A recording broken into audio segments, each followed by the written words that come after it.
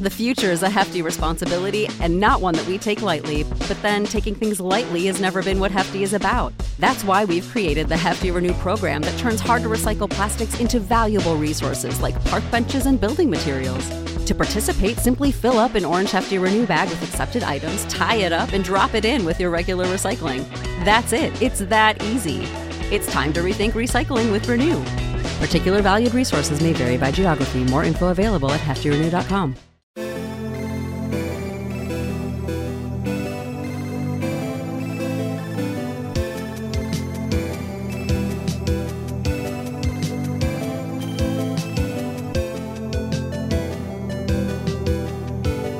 Hello and welcome to another episode of Second Breakfast. I'm Matt. I'm Ez.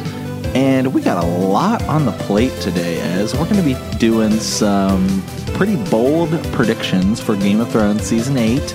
Yeah. We got to talk some Stranger Things. We do. We got some Star Wars news. Big Star Wars news. We got a lot of news, but as first, Yeah. let's talk about what the experience we just had. Oh, my God. Okay. Yeah, so this Second Breakfast, we're always just, looking for, I don't know, pumpkin spice latte came out, guys. They're back. It's back, and we had to have some for the podcast, right? Yeah, we typically try to be eating while we're podcasting, or drinking. So I apologize if you listened last Yeah. episode. I was shoving my face. So tried Ez's knockoff Keurig this morning, and it broke. Yeah. Water everywhere. It was bad. Okay? It's so bad. Don't know what happened. There's like a regular setting and a bold setting. Tried the bold setting, and it was too bold. Okay, Right. Yeah. Keurig couldn't handle it. Knockoff Keurig couldn't handle it. Couldn't handle it. Nope. So I had to go buy a new one, but we said, let's just swing through Mickey D's and get like some pumpkin spice. Yeah. Now, we've had a lot of bad trouble with this Mickey D's. Yeah, I mean, we're kind of Mickey D's connoisseurs. Yeah, really. I mean, So, I remember back in the days when you could get little personal pizzas at Mickey D's. Wow. Yeah, that should show you our depth of knowledge and experience when it comes to Mickey D's. Mm-hmm. So, yeah. I mean, I'm all about the D's. Me too. I'm all about it. D's everywhere. Right. Yeah. But this one, I mean, guys, it's bad. Joke. I mean, it's like It's a joke. I mean, don't get me wrong. I get like high schoolers are working there. I mean, yeah, you want to slack off. You're a high schooler. It's summer I did that job. at Hardee's. Yeah, and Long John same Silver's. thing. But man, it's like this one's just bad. It's really bad. I mean, so we pull around, and the guy in front of me had just ordered a pumpkin spice latte. Yeah. At least that's what I thought I heard him say. Okay. I think that's what he ordered. I pull up there and say, I need 2 medium pumpkin spice lattes. Yeah. So like we're out of those right now. Okay. So we're thinking they're hoarding the pumpkin spice latte. Yeah, the employees. Or I don't know. Is McDonald's not? I mean, do they not realize what a big deal pumpkin spice latte is? I don't know. I guess not. It's big. It's back. I mean, maybe they're all at Starbucks. Yeah, maybe. Oh, speaking of Starbucks. Yeah, okay. So we decided we'll get the little caramel macchiato thing. Yeah. I don't know. Not really my kind of a drink. I gagged on the caramel as it shot down the straw and hit me in the back. Yeah, there's like this girl literally just like pouring caramel in there. There's like caramel all over my straw. I'm like, what do I gotta do? Like lick this off? I mean, I'm over here like deep throating my freaking straw trying to freaking get the caramel off of it. Right. It was just like, I feel like it was just like, it's like if you had a sandwich and you're kind of like, oh, okay, yeah, bologna's pretty good. Bologna sandwiches are pretty good, but I'm going to go with bologna and ham and salami. Yeah. You have some good things in there. Right. But not really together. No, not really. No. I don't know what this was. It was like sugar. Straight sugar. And then it's like, I've never got one of them. My students get these from time to time. And I'm always like looking at the tech, like it's got like dark on the top. We shouldn't have strayed from the French iced vanilla. No, we should have got an iced coffee, right? French vanilla iced coffee. Which they've run out of before. This happened one time at the same place. I need Ronald McDonald to step it up. They ran out of McDoubles one time, man. That's like like one time they're just like, yeah. So I get sometimes they shut the ice cream machine down. Things get shut down. They're always like, we're only accepting cash at this time. It's just like, okay, fine, I got cash. I come prepared when I go to Mickey D's, okay? But they ran out of a McDouble. McDonald's is really starting to make me think I want to start venturing to other places. We went to Arby's the other day. Yeah. Man, that sandwich was bomb. I don't know what it was. I've been seeing the commercials. It was the the bourbon half barbecue. pound something. Yeah, it was boss, man. It had like onion rings, bacon. Arby's has got the beef. That's what the commercials They say. got the beef, and Burger King, they've been... flame broiled since like the 1950s. Yeah. Flame broiled. Yeah. Not on a flat top. Right. Flame broiled. Flame broiled. Okay, you don't get much better than that. No, you don't. I wish there was a Hardee's nearby, but there's just not. Yeah, there's not. There's a T-Bell by us, but T-Bell, It's hit or miss. bring back the Chick Star. The other day, Matt's coming home from work, and he passes Taco Bell, and he was like, Ez, they got the Chick Star back. And I literally was like, okay, I'm done. Let's go. Let's get it. Let's review it. Like, whatever. And he was totally pulling my leg, so that Okay, sucked. well, we could always talk about fast food. And maybe one episode we will just have to talk about our fast food. For an hour. Yeah, Yeah. I'm down. Yeah. But first and foremost, guys, we are going to be actually launching another podcast, relaunching another podcast here. It's called Box Trick. Yep. It's a retro video game podcast. Right now it's on YouTube. It's kind of the third iteration of it. I run it along with one of my buddies from when I used to live out in Portland. This time around, Ez is going to be on. Tiffany from Swish and Flick is going to be on, talking some Zelda, which, as we all know, is way better than Harry Potter. That's a fact. And, oh, boy. And so going to be doing that. We're going to be launching it soon. You'll be able to check it on YouTube, Box Trick Gaming, Retro Gaming, or Box Trick Gaming. And it's going to be on Podbean as well as iTunes, stuff like that too. It's going to be everywhere. Yes, you'll see. Yeah, you'll see it. We'll post links to it if you want to check that out. But first segment of the show. First segment. Here we go. Here we go. This is our Game of Thrones Season 8. What we're going to do is we've written down about 25 characters. Yeah. And we're making these bold bets now.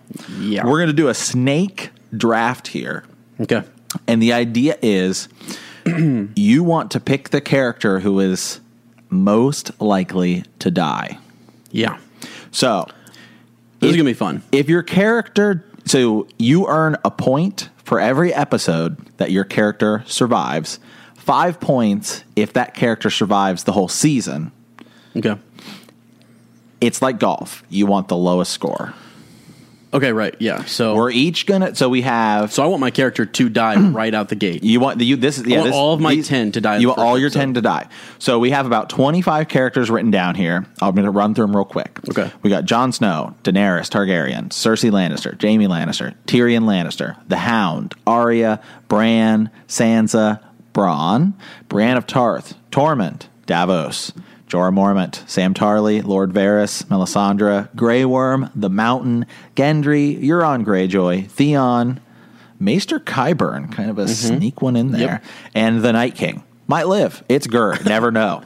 Or he might survive until the end of the season, or he might die early in the season. Exactly. So people are kind of... Where do you pick him? Yeah. Where, exactly.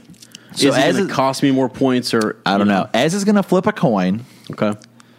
I don't know. I'm going to let Ez call it. I personally, myself, would want tails. That's what I kind of rooting for here. So I'm thinking I'm kind of thinking. Yeah, I always call heads. So yeah, so I'm a tails never fails, guys. Now now there's some specifics about this coin flip. This is just first pick. It's just a flip.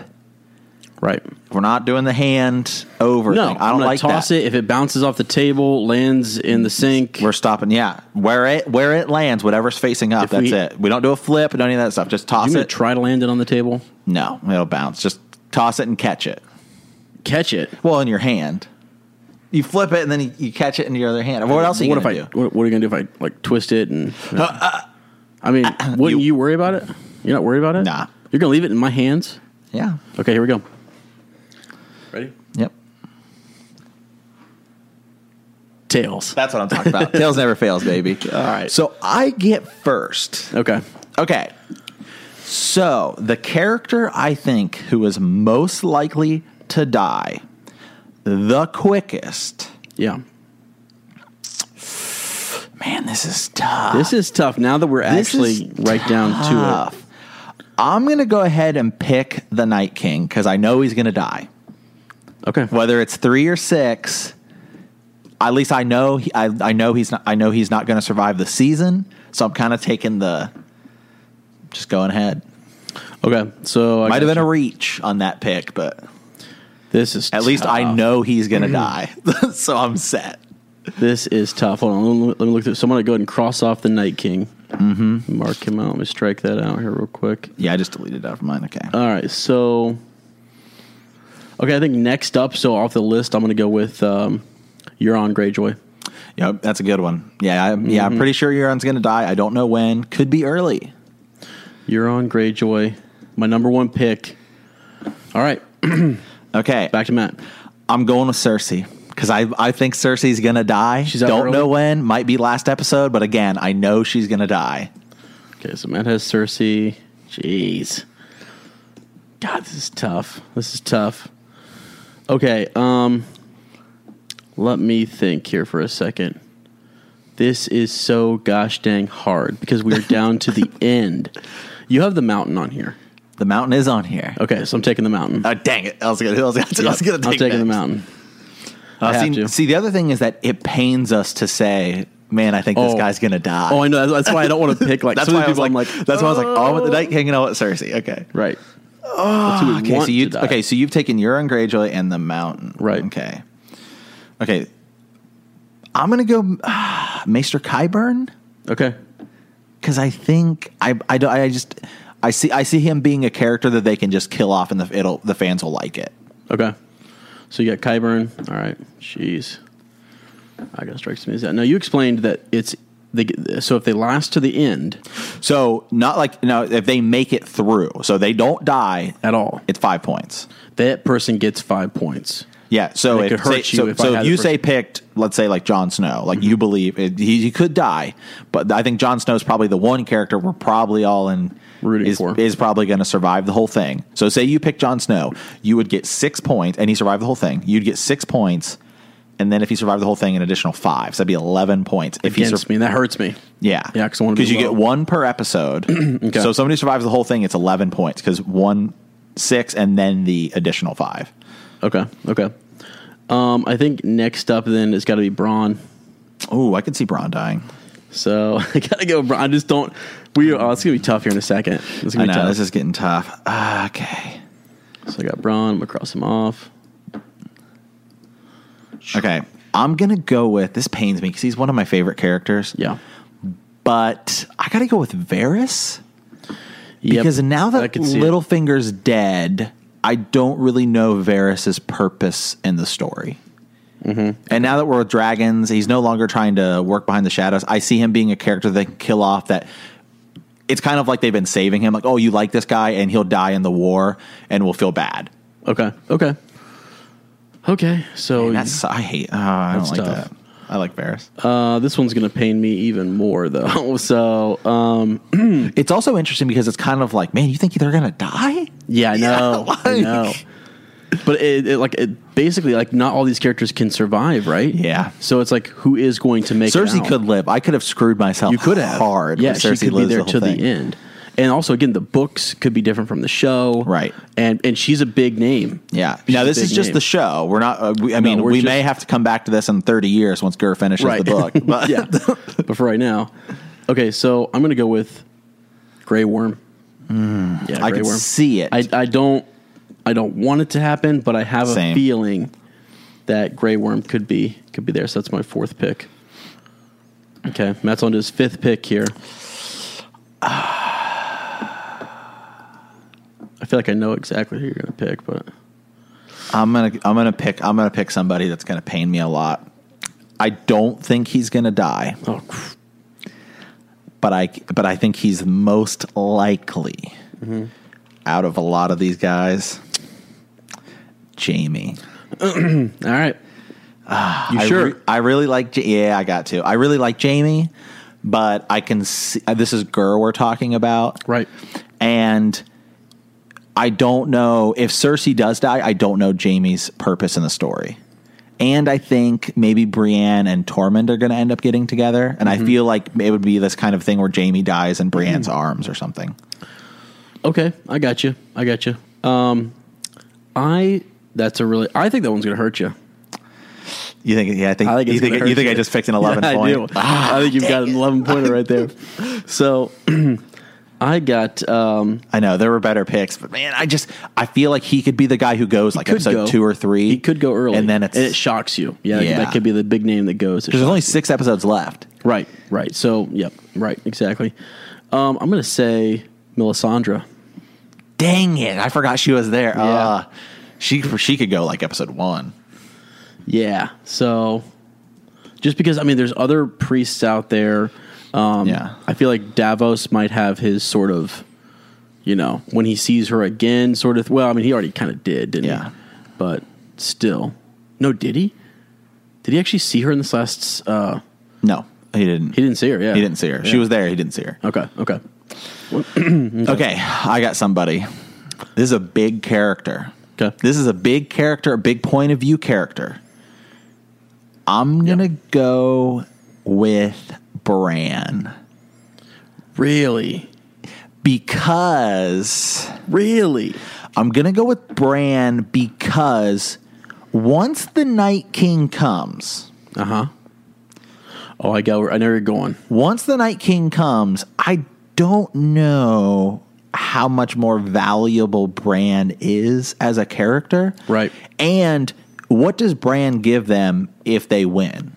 Well, Nothing. I think another point here for And he could die saving everyone. You know, that's what I was going to say. And also, there's this theme of breaking the wheel, right? Yeah.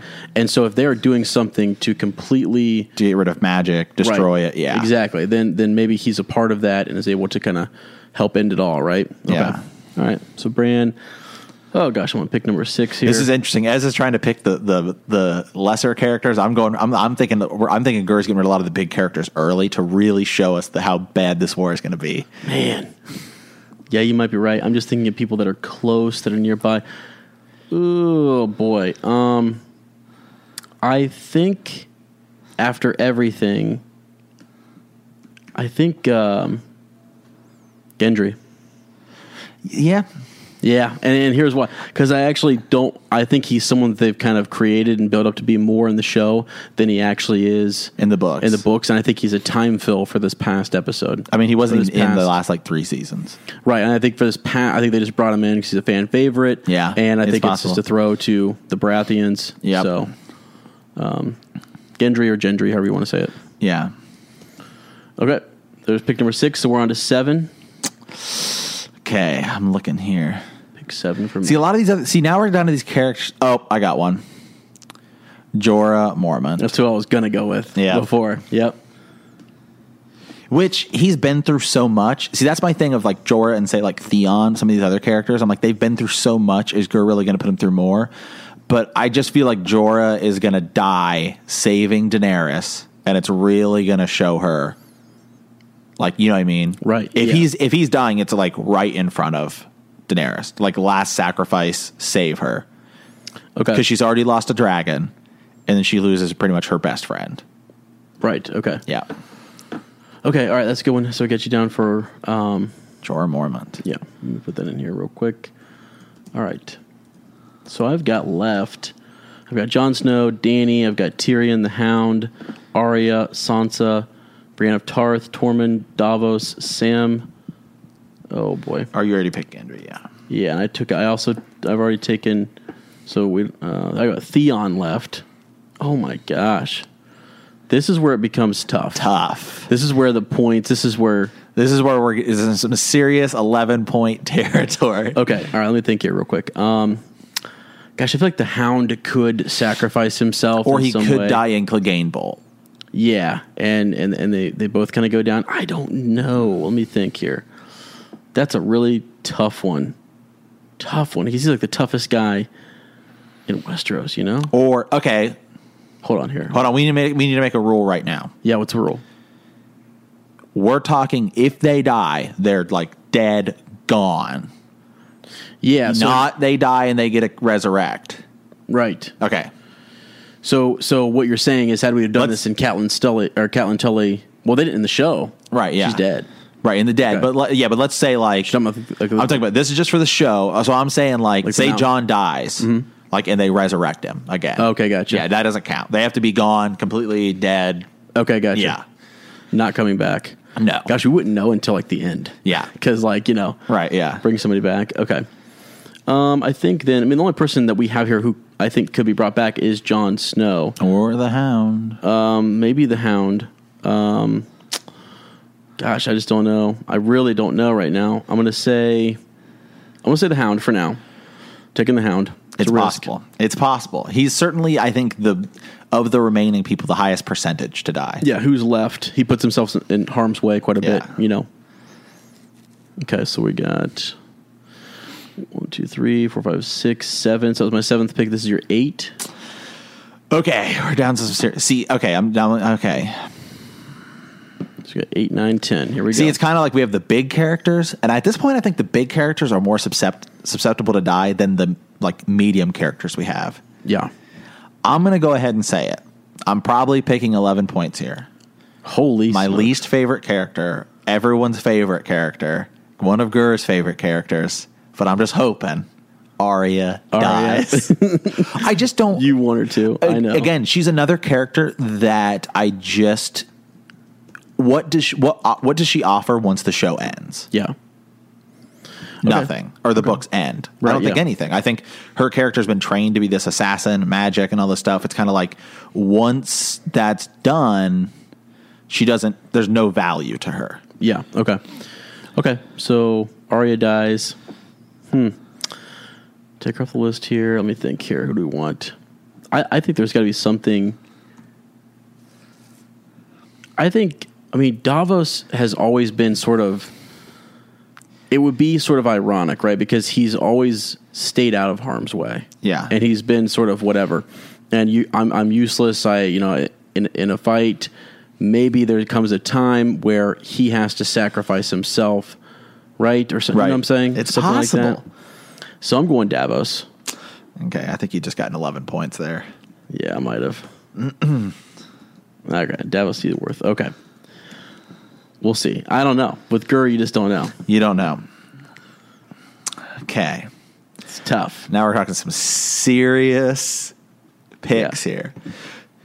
Okay, so I'm looking at Brianna Tarth and I'm looking at Tormund Redbeard and I'm Me like, too. I think they're probably both going to survive Okay. because I think they're going to get together. So All right. if one of them dies, I think they're both dying. Ooh. Yeah, okay. Sam, I don't see how they could kill Sam. I think Gur likes I think Sam a lot. Sam could probably die in the books, but No. there's no way he's dying in the show. I actually think Sam is the storyteller. I think when he's like a maester in the future telling something. it. Yeah, could I see think that. it's someone who needs to continue carry on. Theon's another guy. What would killing Theon at this point do? I mean, of all the characters, he's been the one who's been through the most stuff. Right. I just don't see a thing to pick.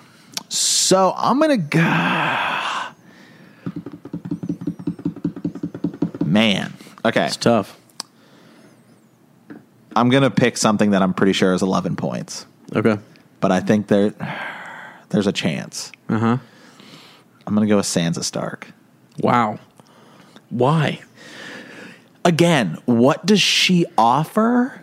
That's fine. I'm glad. Go ahead. And I think it would be a huge shock because of all the characters, with maybe the exception of Cersei, she's the one who's never really been in a war harm's way. She's always been in immediate characters Right. harm's way, but this would be the first time she's really seeing a war. Okay. And, Yeah. and I think if they were to kill her, it would be huge because I think she's the one character out of all the main characters that is the least expected to die. Right. And so if you did it, it would could be huge. And it could be a pull in the heartstrings for both Jon and for Arya. And I would say that Sansa's probably the biggest character. She's not really she's not in the main 5 or the main 4 or 5 POV characters like Jon, Tyrion, Daenerys. Right. You know what I mean? Arya, Bran.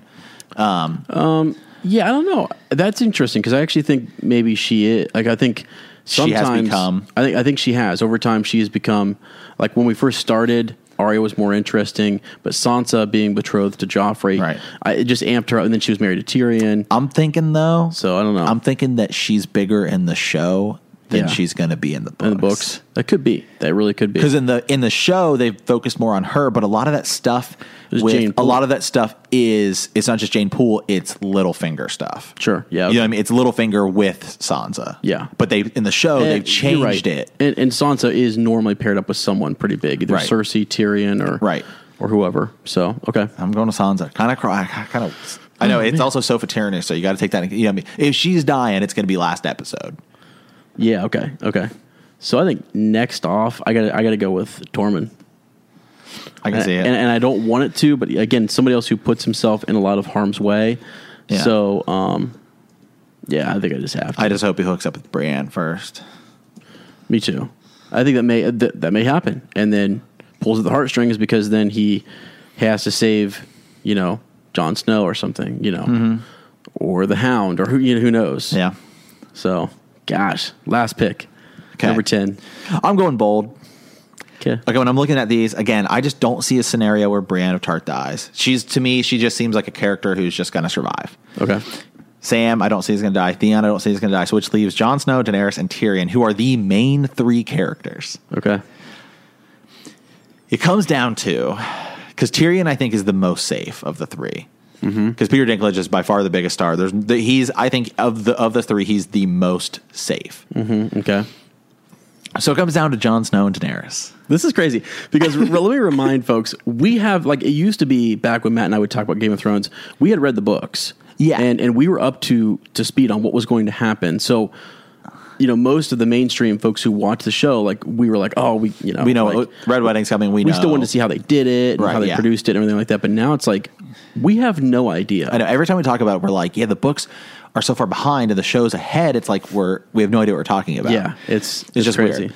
I'm gonna say Daenerys Targaryen. Wow, because I think between her and Jon Snow, who I think are really the only 2 characters left who have a possibility of dying out of our remaining character pool. Okay, I think that it's become so much about Jon Snow, and Daenerys has been that character who has thought she's the difference between Jon and Daenerys is that Jon has always been, I'm vulnerable, all this stuff. Yeah. Daenerys has always been like, I'm invincible. Right.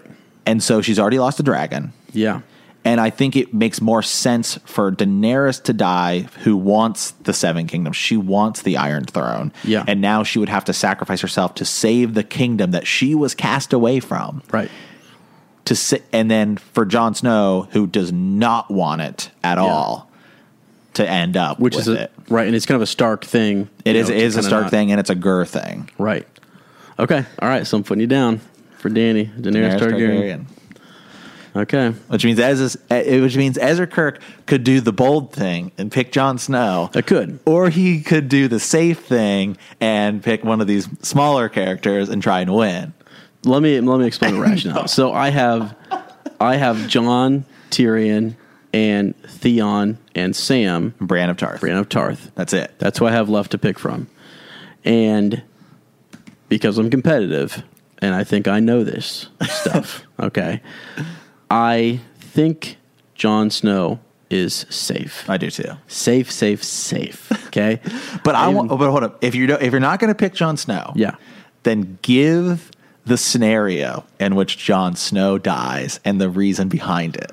Okay. Because I think the idea of Daenerys versus Jon, who's going to live, if one of them has to die, who is it? You know what? I might be. You know what? It's an interesting thing. Okay, here's the thing. I've got to call you out. I think that Gur loves Jon more than he loves Dany, I think. Right. It's just in terms of favorite characters.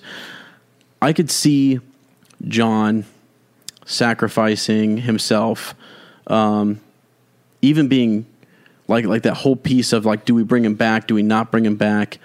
All of those types of things. And there's been maybe some foreshadowing, some references towards it. Exactly. Yeah. Don't bring me back, etc. But so I think he actually will be killed, but then I think he gets brought back. Okay. So I'm worried that's where we're gonna that might force Dany to do something stupid and foolish. They bring back Jon, who then is heart torn, and then I think they both might. They really both could end up dying. It's possible. It really is. And then Tyrion, because he really likes Tyrion. Lannister. You know what I mean? Well, Tyrion, Jon, and Daenerys are by far his 3 favorite characters. He said it, Right. and you can just tell in the writing style that those are his 3 favorites. Right, and I think Personally, I think all 3 are going to be safe. Well, I think actually, I'm not sure. I think you might be onto something with Daenerys. I really do, because she, like you said, she always has sort of. I know she's gone through a rough patch, but she is sometimes arrogant, overconfident. Right. You know what I mean? So I don't know. I can see that. Tyrion, I think, is the most safe. Like you said, he is by far the most safe. Jon Snow's he's great risky. in the books, and he's played by Peter Dinklage, who is by far the biggest actor, Right. in this thing. Right. So let's say Jon and Dany die. Okay.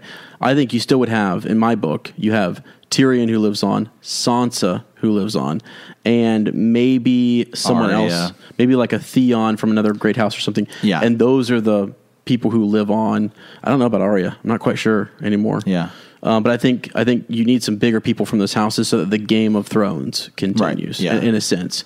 So, one of us is going to be screwed over because we're going to have somebody who's going to be an 11-pointer, but that's fine. Oh, I'm pretty sure my list is mostly. I'm pretty sure I'm going to lose, but I feel like I have great arguments for all of them, and that's all I care about. Right? Had you have picked Jon Snow instead of Dany, I would have picked Dany. Yeah. So that's all I get. So that's where I'm kind of like torn, because if I want to win this thing, I pick Theon. If I want to win, I don't know. I think that Jon Snow, and I'm not just trying to say this because I want you to pick him. I know. But I think legitimately, though, I think there's a bigger argument because I just see no scenario. Let me give you one with Theon in which Theon dies. Okay, let me give you one. Theon is a character who you and I are kind of rooting for. We're saying things like that right there. Like, just how could you, Gert? After all of this, what's the point? And I think that's kind of who he is. Point, it's just really, that's life, guys. Yeah. Sometimes it just it rolls the wrong way for you, and maybe he even frees his sister and takes back the Iron Islands for a short time, and then he's killed by Euron Greyjoy or something like that. Yeah. So I still think there's a chance. I think he's risky. I think he puts himself in harm's way. But I'm going Jon Snow. There we go. That's what I'm talking about. I'm going Jon Snow because I think at the end of all of this, there is a really good chance that Jon Snow could be the hero of all heroes. Right. The Watcher on the Wall. I could see it. I see the argument that Jon Snow dies, and then it's the reverse where Daenerys does get the Iron Throne. Yeah, it could be. It could be. But I was really worried because I was thinking like you were, that Dany is more likely to die because everyone thinks that she's. See, Gert's got us thinking, and he's just got us thinking so backwards. This and is just deep. It's crazy because we might as well end it that way with Jon and Dany. Just that being each of us taking one, because then it comes down to our picks earlier on.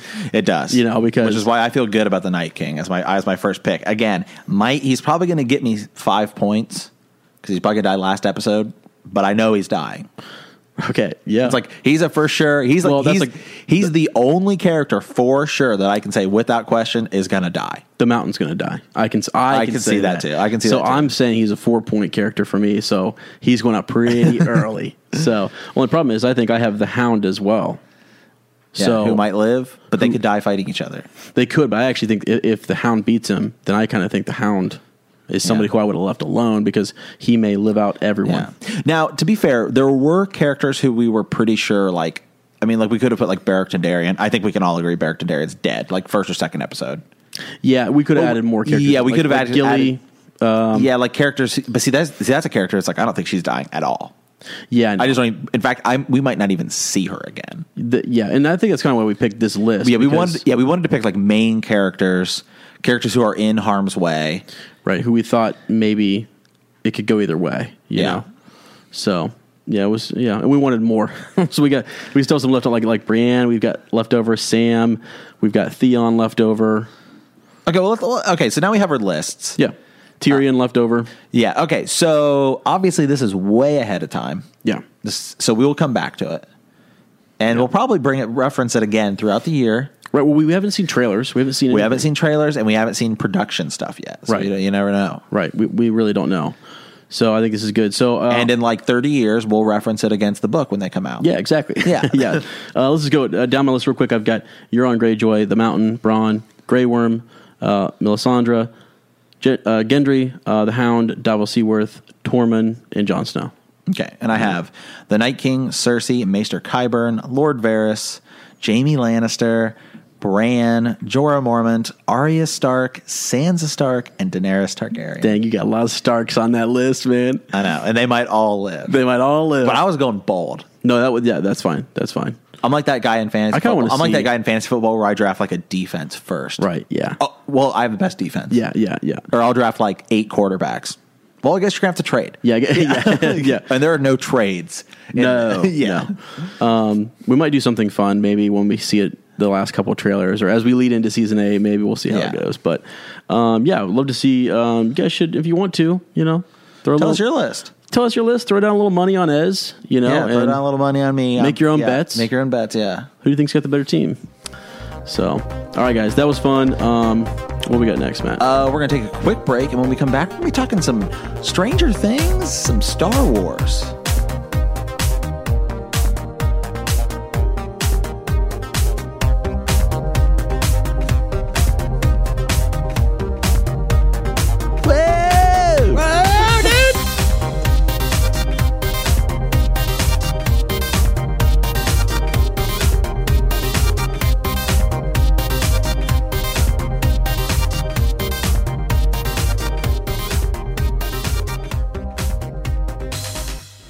Hi, guys. Welcome back to Second Backwards. Ez is slamming some sausage over there. So some sausage, some... Bagel, cream cheese.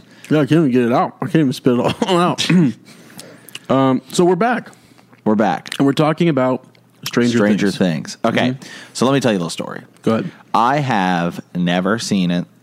When it came out, everyone was talking about it. Right. But I think it kind of blew up. I don't think Netflix was expecting it to be as big as it was. Right. It's probably, I'd at this point argue, it's probably their second biggest show behind House of Cards. Okay. We'll have to look up the numbers, but I'm pretty sure, House of Cards is a pretty big deal. Right. So, getting ready for the next season, we're going to watch it. That's doing like a rewatch. Well, Ez is doing a rewatch because you've already seen it. I'm sorry, I'm doing a rewatch. You're doing A watch for the first time. Mm-hmm. So we've seen 2 episodes at this point. So there's going to be like an episode 1, episode 2 review. Right. I haven't looked up any spoilers. I literally have no idea what's going to happen. yeah. So let's talk about episode 1. Yeah, go ahead. Episode 1. What'd you think of it? I don't know all the characters' names yet. I'll pull them Okay. So far, my favorite character, I guess across both episodes, is the cop, Chief Hopper. Chief Hopper. Yeah. I like him. Yep. He seems pretty cool. Yeah, he's pretty cool. Yep, he is. There's so much that we don't know. So there's so much that There's so much to know. Okay, That so Matt doesn't know. episode 1. Let's just do episode 1. So episode 1, the 4 kids, Michael and Michael's like the main guy, right? Yeah, you got Michael. You've got Lucas. Who's that? Lucas is that dude with the afro. Yeah, and you've got Dustin with the teeth, missing the teeth in the front. yeah, the white And afro. The guy who goes missing is Will. Will, yeah. Yeah, Will. They're all looking for Will. So they're downstairs, like playing D&D. They summon like the creature. Right. Will doesn't kill him. Yeah, I think what's it called? The Demagogue. Yeah, Will doesn't kill him, and they're like, "Well, you should lie about it and don't do it." Anyway, he's like, he tells Michael the truth. Mm-hmm. So then he's like riding back home, and the creature actually like we think comes and we don't see it, but we're pretty sure that's what happens. Yeah. So essentially, the big story is he goes missing, and then that kind of sets everything off. Yeah. Right. He goes missing, and then it's just all about like, go ahead. Right. Yeah. I don't want to. Winona Ryder's character who comes in. Yeah, Joyce. Joyce, Will's mom. Right. She's freaking out. She's looking for him. She goes to the police station. Seems like her and Hopper have some sort of history. Uh-huh. We'll get to that. What I think's happening. Okay. Anyway, she's scared. She's looking for him. The other 3 boys are looking for him. That's kind of their story for the first episode. Okay. Then we have Michael's sister, who pretty much the only thing we know so far is that she is dating that guy who I'm pretty sure is just trying to hook up with her so he can put a notch in his belt. Right. Okay. That's Nancy. Right. Nancy, yeah. And she has her friend with the glasses, was it, Brenda what was or her Janet or... her name is Barbara. Barbara, okay. Yeah. Barbara, yeah. Something just happened to her in episode 2. We'll get to that. So then you have the other, I guess really the other main character is like Will's brother, Will's brother, like older brother. That's his older brother who That's the first right, episode. Jonathan. The first episode, all we really see is that he is just with Winona Ryder's character Nancy. Joyce. Yeah. All right. And they're just kind of freaking out. We kind of hear that her dad or his dad is Winona Ryder, Nancy's ex. Right. And so he seems kind of like a bum. We kind of find out about that in episode 2. Yeah. And then I guess really the other big character we see is 11. Yeah, 11. L. Yeah. L. Yep. She's not called L until episode 2. Yeah. I haven't got there yet as my story. My bad. It's okay. So L, or 11, goes to the diner. She's escaped. We don't really kind of know where at the beginning. We know that she's escaped from that military base institution thing, some kind of science thing. And then we see like the guy who she ends up calling Dad in episode 2, or Papa, who I always forget that actor's name. He's in so much stuff. It's Matthew Modine? Or Yeah, Modine? you'd know him if you saw him. If you haven't seen Stranger Things, Plays Dr. Martin, I think Brenner. yeah, he's in so much stuff. He's one of those like TV actors that is like plays a role in like every show. Like he's one of those guys who like just plays it like you've seen this him in episode, stuff. this show, like 1 or 2 episodes. You'd know him if you saw him. Yeah, so he's kind of looking for L, we presume. Haven't seen that they're looking for the creature that got out. A creature got out? Well, I think there's a creature got out because I think a creature took Will. We don't know. Okay. Where he was in the shack, he had the gun. Yeah, okay. So that's pretty much episode 1. Then the kids run into L. That's kind of like how episode 1 ends. Yeah, okay. Okay, episode 2, which we literally just watched. Elle is staying at Michael's house, and the boys are kind of freaking out because there's a girl staying over. Oh, yeah. And there's that's just like kind of a charming comedic thing where they're just kind of, she's like trying to get undressed, and they're like, oh, God. Right, yeah. So she ends up staying. They find out, wow, she has powers. She's like a superhero. She knows something about Will. She points to in the picture. Elle doesn't say a lot, but she knows how to say no. She does. That's for sure. She knows how to say no. They're trying to hide her at one point, and Michael's trying to hide her in his closet. She's freaking out. We find out, oh man, she's scared of the dark. Right. She's scared of claustrophobic spaces. We find out that people are coming after her. They're bad people. They're going to shoot her. Right. She learns the word promise. Yep. Gets that. She kind of befriends the boys. She's like, friend, what's that? Yep. They're trying to go tell on her, and that doesn't happen. Yeah. Slams blood the door. come out her nose. Slam the door. She, they're down in the basement. They got the D&D board. She flips it over. She puts him in the dark, and she's like, he's hiding. Okay. And then she shows like the creature. Creature coming after him, which was the same creature that they tried to cast at the beginning of episode 1. The D&D is like how the show starts. So that's kind of their story. Hopper is he's still looking for Michael. He's getting a little closer. He goes to the diner, finds that his buddy killed himself, which kind of startles him a little bit. He's like, man, I got a kid missing. Right. Got, suicide. Haven't had one in like 30 years or something. Winona Ryder's character, man, she's just having a rough time. Her kid's gone. Phone breaks twice. She's freaking out. She has to beg her boss for an advance and a phone. Right. She hears Michael call twice, and he's like breathing, and she can hear his voice, and nobody believes her. The brother, what's the brother's name? His name is Jonathan. Yeah, Jonathan leaves, goes to their dad's house to see if he ran there. Right. And then Jonathan's dad, we can tell, is kind of a bum, but he's like, hey, your mom's really a jerk. I don't really know if that's going to go anywhere. Yeah. It doesn't seem like it to me. Could, but I kind of doubt it.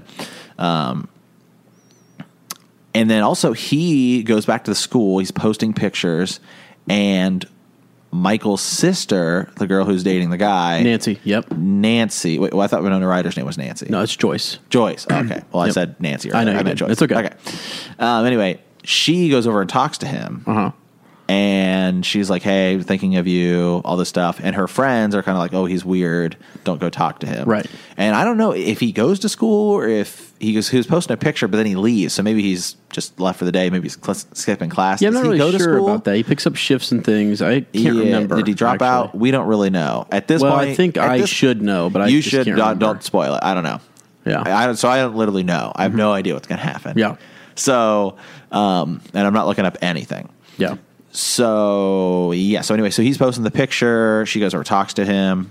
I'm kind of thinking maybe down the line they're going to get together because later we see him with the camera looking for his brother, taking pictures, stumbles across the party that they're having. Right. Nancy is out. Right. Yeah, Nancy's at the party with Steve. I guess party. It's mostly just like her boyfriend and like a couple. And she takes Barbara with her. Right. Barbara's kind of like, hey, you shouldn't get drunk and hook up with this guy. And she's kind of like, well, okay. Right. So she does. And Barbara gets taken. Cuts her finger, blood in the water. Right. And she's taken. Right. Mm-hmm. And William's brother's name? Jonathan. Jonathan, sorry. I don't know the names yet because I haven't watched it. I haven't watched it enough times yet. Yeah. So Jonathan, he's taking pictures. He misses Barbara getting taken. Yep. Doesn't really seem to think of anything of it. Right.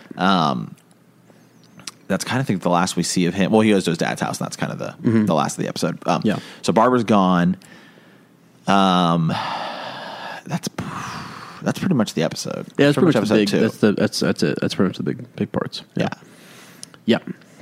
So, what are you thinking right now? Where do you think this is going to go? What do you think the theme is? So let me say. So literally, the only thing I'd heard about Stranger Things was that it's like a scary show and it's like 80s themed. Strange. Yeah. Yeah. I would say that it's not really scary, and I kind of like that. I like that it's not like in your face jump scary. It's weird. Like when sorry, Winona Ryder's character came. Joyce. When Joyce is like in the house and she's like she's like walking around. She goes to the light, and then like the light like burns out, and then the walls start moving in. She gets out of the house, but then doesn't she go back in? Oh yeah, she goes back. Goes back in. So I like that it is strange. Right. You can tell. The thing I like about this season is, and this makes me slightly nervous for season 2. We'll see. Sometimes shows they like, this is the image we want. This is how we go. And then they get big. And then season 2, they kind of shift things. Right. Like if you watch Game of Thrones, season 1, there's a lot of hooking up. Right. And then they got big and they're like, well, we better tone it down. And I'm not saying like I want to watch it more hooking up. I'm just saying if that was their vision, they changed it because they got so big. Yeah, I'm nervous that this show might go more towards the like, let's have jump scary things because that's kind of what people want. One other thing that I think might, this is not a spoiler or anything at all, but like looking at some of these kids and some of the bigger names among them, it's like maybe those folks demand a little more, and then so there's more written in the story for them. Right. So you kind of hope that doesn't happen. Yeah, because right now it feels very unique. Yeah. Mm-hmm. I like it so far. I like the 80s feel. Right. I like the feel. I'm only 2 episodes in. Right. But Netflix is pretty good because Netflix pretty much delivers HBO, like what I would consider like HBO quality content. Where like there's a difference between like watching a show in prime time on like NBC or ABC as opposed to cable where they have a little bit more. They can get away with slightly a little bit more. And then you go to like HBO where it's like pretty much anything outside of like, just straight up hooking up goes. And like Netflix is in that same realm. Right. Yeah. Okay. Good. Cool. So, plot right now. Everyone wants to know what you think because they've all seen it. Yeah. They've all seen it. They've all seen it. I haven't. So, right now, I'm asking a lot of whys. Okay. Or not whys. I'm asking like, okay, how is this going to work? Stuff like that. Why are they doing this? Right now, I don't really know. I'm kind of confused. I mean, I'm thinking. Right now, I'm kind of thinking, obviously, Elle's the key to everything. Okay. Because she's got the power. Why was she at the base? I don't know. She obviously has some sort of power. Why is there also a monster? Like, what connection do they have? Okay. Maybe there's going to be something there. Is Elle supposed to turn into that thing later? Like, maybe I don't know. There's so much. Right. Right now, the thing that's intriguing me most is where's Will and why is Will gone? Yeah. Why did the thing just like kill him? Right. Yeah. Right. You've also got like the military establishment, whoever, the people behind all this. Yeah. Like they killed the guy at the bar, at the diner, made it look like a suicide. Right. What are they going to do now that more people are going? The cops find at least a trail that leads to the don't restricted zone around like the military base. That's right. Yep. They found her they found They found name brace. a name bracelet for Elle. They are just like, well, we're checking it out because they think that it was Will going in there. Right. So and now Barbara is gone. yeah, now Barbara's gone. Okay. Yeah, so there's a lot of different characters. My initial thoughts, I'm pretty sure that Jonathan and Nancy are going to get together. Okay. That's my guess. Yep. I'm pretty sure Hopper, is that the cop's name? Yep. Hopper and Joyce. Okay. Winona Ryder, they're getting together. Okay. Also, part of me thinks, because they referenced Hopper's daughter, Okay. did his daughter die? Did they say that in episode 1? They did say that. Mm-hmm. That his daughter died. Yes, they did say that. Mm-hmm. Okay, because there for a second I was thinking, oh, maybe Elle is his daughter. Mm-hmm.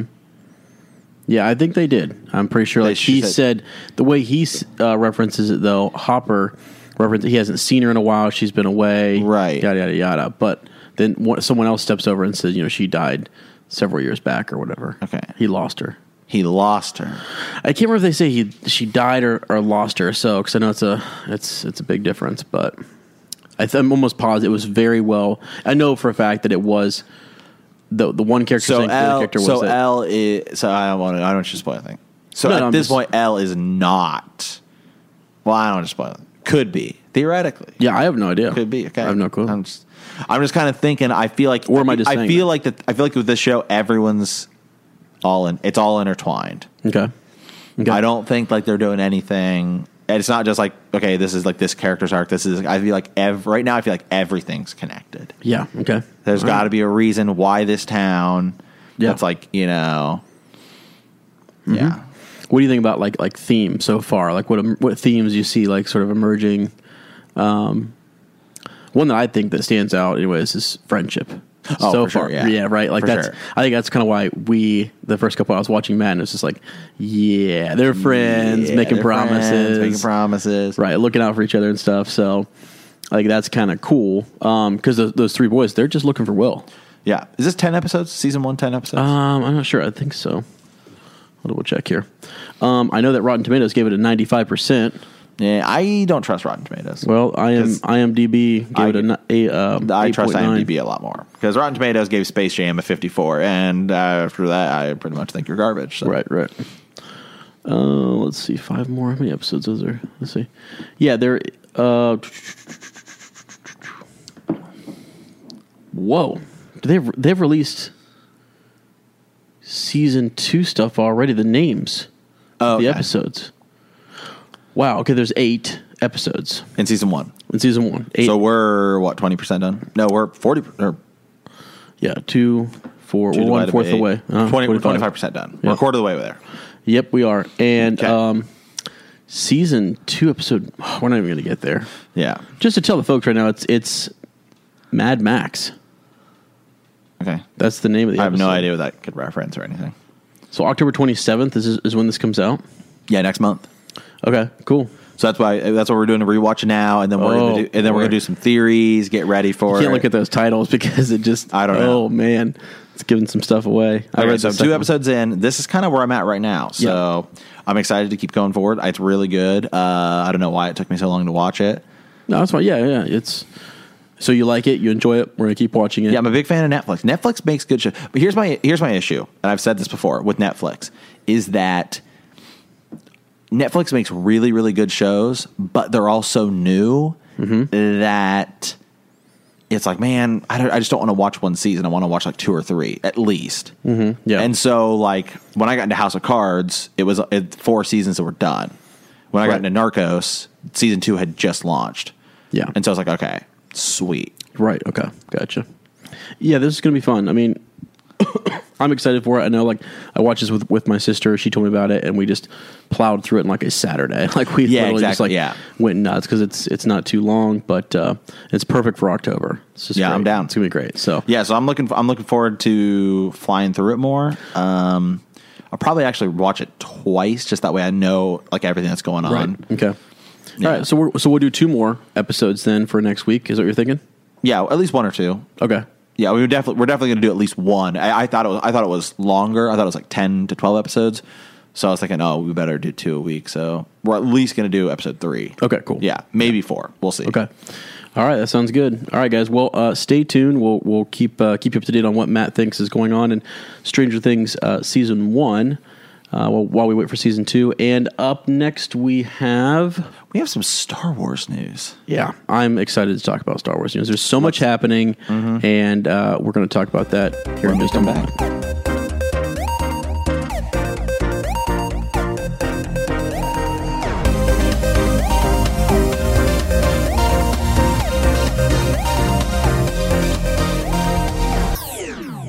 Hey guys, welcome back to Second Breakfast. Now we're talking a little Star Wars. Yeah, Ez. So here's my question. First, kind of big news here. Star Wars Episode 9 getting a new director? Right. Colin Trevorrow is out. Kathleen Kennedy, she's at it again. She's just, heads are rolling over there, man. Apparently, man. I mean, look, we had Rogue One, like, we got to reshoot it. Right. Then Episode 8, we got to reshoot it. Episode 9 and the Han Solo movie said we need new directors.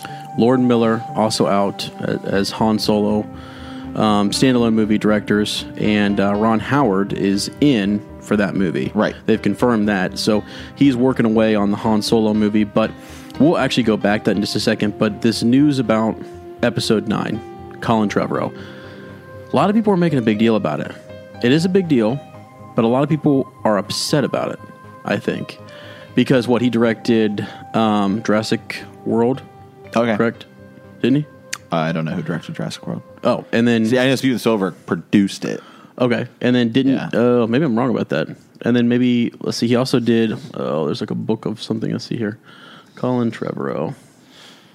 But anything that Steven Spielberg produces, I don't care who the director is, Steven Spielberg directed it. Right. I think he got a pretty big name, though, for some of what he... Maybe he was a writer, perhaps. Let's see what he's known for. Jurassic World. Oh, gosh, what else is he in here? He did something that was pretty big. It was like a book of... what was it called? Jurassic World, he did... Writer, producer, director. I'll look it up. Okay. So anyways, yeah, I don't know. He's a pretty big deal, and I guess people were really stoked about having him on board. And, and Rian Johnson also, he's doing 8 right now for The Last Jedi. And rumor is he may be stepping in as the Episode 9 that's it. Director. Although he is executive producing Jurassic World Fallen Kingdom, the sequel to Jurassic World. Although it's still, I'm sure Steven Spielberg's still running the show. Okay. Oh, it's the Book of Henry. That's what he did. Book of Henry, it's a big deal. I've never watched it, but apparently it was really well done, and so he directed that and Jurassic World. So, right. Which you've raved about Jurassic World up and down. So, I mean... Yeah. But he just directed Jurassic World. Right. Steven Spielberg is produced it, and Steven Spielberg is also the other executive producer on Jurassic World. Right, but I don't think you can not give him. That's the whole reason why he was picked, I think, for Episode 9. I mean, it's kind of like if we're going to give producers credit for stuff, it's just like, yeah. I mean, Steven Spielberg. It's like Steven Spielberg and George Lucas are like, they're kind of different producers, right? Because they're producers that also are like big time directors. So it's like yeah. I don't think we sit around and say, oh man, like when we like George Lucas didn't direct Episode 5, but when we talk about it, the first person we talk about in terms of creating it is George Lucas. Yeah, but I think the thing is though, people gave. I think if you look at what Jurassic World, I'm pretty sure that when I was looking up stuff for Episode 9. He had a lot of freedom to do different things. Yeah, so that's why. I mean, otherwise he has the Book of Henry. And you think they're going to just that's all he has. That's kind of the thing in Hollywood right now. Hey, let's just pick people who've done like one cool thing. But I mean, that's not been the thing. Wonder Woman. Like that woman didn't do anything. Right, but that's not the thing in Star Wars, though. That hasn't been the thing. But this is new things in Star Wars. No, that's the point. Is that so you've got Lord and Miller who had some early success. And so they're like, okay, cool. They're doing some new, different things. Excuse me. So, let's bring them on, see what they can do for Han Solo. And it turned into basically Ace Ventura, is what they said was happening with Lord Miller. So, my point is that Colin Trevorrow is a good director. And he's well known, well liked. He's up and coming, has early success. And so that's why they wanted him for 9. Well, apparently his creative sort of... Yeah, because I mean, Ryan Johnson, he's done he directed Looper. Right, which everyone... See, again, if you go look at Collider and some of these other things, I've never... The Book of Henry, I don't know anything about it. Never seen it. Yeah. Jurassic World, pretty big. Big, yeah. But Book of Henry, people rave about it, and that's just 2017, so that's pretty recent. Apparently, it's pretty. Yeah, boss. I haven't seen it. I don't know anything about it. Have you seen Looper? No, but Hayden Christensen in it. Maybe they're Mark Hamill raves about it. He raves about it being such a awesome movie, really creative, all this kind of stuff. Oh wait, no. So I was thinking of Jumper. Never mind. Looper is the one with Joseph Gordon-Levitt. Yeah, okay. I know. Yeah, different movie. Yeah, but I don't know. I think the point is that Kathleen Kennedy has a certain direction and way in which she wants these things to go, and she initially brings on Lord and Miller to kind of, because they had success in what they were doing in this show. Okay, cool. They're hot. They're fresh. Maybe they're going to bring something new to Star Wars, because J.J. Abrams gets criticized a lot because Episode 7 was just a redo of Episode 4. That's often what people criticize it for. So, Daisy Ridley has recently said in an interview that she believes Rian Johnson's The Last Jedi is, how did she put it? She goes, it's different but right, or necessary. Right. So it's I think, and everyone is pushing this idea that what Rian Johnson is doing is so different, but it's right. It's where we need to go. So I think, with all the success he's having, he is, going to, I think, get the job for Episode 9. Another thing that's interesting is they kind of set they know where they want this to go in the feel, and I think these directors they have less creative freedom. Yeah. Okay. So what I'm wondering about, you got a guy like Colin Trevorrow, who directs Jurassic World. Yeah. Okay. Steven Spielberg is the producer for that. So what's the difference between how Spielberg and those guys, did they let Colin Trevorrow have a lot of freedom, or did they, like you're saying, no, they had a big hand in that? And then why is he not okay with having? So Kathleen Kennedy has a big hand in, you see what I'm saying? Yeah. The difference? Well, I'm just saying, if you go watch Jurassic Park and then watch Jurassic World, or really, if you watch a lot of Steven Spielberg movies, Jurassic World, I mean, I'm telling you, just shot by shot, if you look at it, it's very Steven Spielberg. It feels like you could, without seeing who directed it, if you knew, you could watch that. It's like Michael Bay, right? You can watch a Michael Bay movie and know, okay, Michael Bay either directed this or produced it. I don't think Michael Bay directed the newest Ninja Turtles movie, but if you watch it, you're like, okay, this is really a Michael Bay. Right. So my point, though, is that why then is Kathleen Kennedy, the people at Lucasfilm, getting rid of him? Yeah. Well, no, because what you're saying is that, okay, so Colin Trevorrow basically had he had a small... I'm not saying he had no... I'm just saying... Well, that's kind of what you're saying. So, if Colin Trevorrow is basically being overshadowed by people like Steven Spielberg and things like that, then what's going on with Star Wars? Why didn't he have... If he's okay, that's the great question. If Colin Trevorrow is okay with being overshadowed by Spielberg, correct? And why isn't he okay with Kathleen Kennedy and those guys telling him what to do in Episode 9? Or did they not? Maybe they just said, I don't know. He's no good. I don't know, because if you look at Rogue One, or we need to reshoot this. If you look at, they got rid of the director for Episode. Here's the difference is that. Maybe the difference is that they're so, I don't know, maybe nervous. They're so worried. There's a lot of things. Again, we've talked about this before. You got to remember, Disney as a company, ESPN is not doing well. So they're probably leaning on a lot of the other things. And Star Wars isn't just a movie franchise. It's not just another movie franchise. This should be a $1 billion movie. When you're talking about $1 billion and potentially more billions down the road, it better be good. Well, I also and the expectations for this for movie Star Wars is just as doesn't high matter as you can who get. owns it. I think Star Wars would do that to so anyone. maybe it's not as much Colin Trevorrow. Maybe it's Kathleen Kennedy. These guys are really nervous. Well, they have a certain vision, and these guys aren't conforming. That's what I'm trying to get to, is that these directors are known for being thinkers outside of the box, right? They think outside the box, do things a little differently. But then I'm kind of wondering, based on what you said, Colin Trevorrow maybe wasn't that type of director for Jurassic World. Maybe. So maybe for a book like, what was the other one? the Book of Henry, maybe he had more freedom. We should watch the like Book of Henry. We should watch that. We should also, was it Looper you said? Rian Johnson? Yeah. So I just hear other actors and stuff talk about how much they like those movies and stuff. And so I'm like, oh, we're kind of behind on our movie watching. We need to go check those out. Just a lot of these directors that haven't directed a lot of things. Yeah, but like it just seems like they're not allowed a lot of freedom. They have to play ball. Gareth Edwards in Rogue One said, "You guys want to reshoot? Whatever the percentage was, you guys want to reshoot it? Cool, let's go ahead and do it." Well, Rian Johnson, same thing. If Colin Trevorrow doesn't play ball, then maybe that's why. Well, he's out. think about this. Why did Joss Whedon?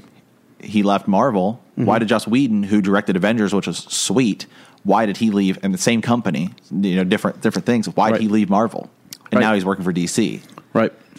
Because that should say something when you have a huge director that he did Firefly. Everybody loved it. Oh yeah, Firefly. He did. I haven't seen it, but I know everyone who's seen it is like, oh my god, it's amazing. Following, yeah. Yeah, he did Avengers, which was huge. Right. And then suddenly Joss Whedon.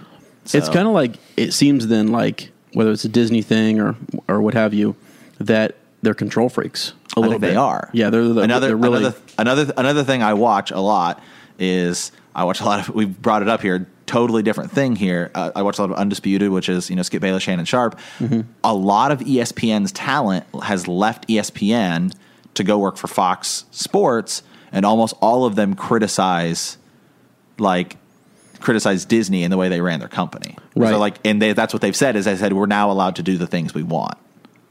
Right. Here's a question: Have they started shooting episode 9? Do we know? I think so, or they're getting ready. It's 2019. So I think we might be in a position where, like with Lord and Miller for the Han Solo movie, I think those guys are going to be given credit for it because they shot so much of. They only had 2 weeks left, right? When they said you guys are out and Ron Howard's in. Well, here I will say this about episode 9 is that the thing you got to remember for these movies, not just Star Wars, is I really believe Carrie Fisher's death probably has played an enormous role in this, because it'd be one thing if you just kind of signed up to direct it and you saw the script and it was like, okay, here's what it's going to be. Mm-hmm.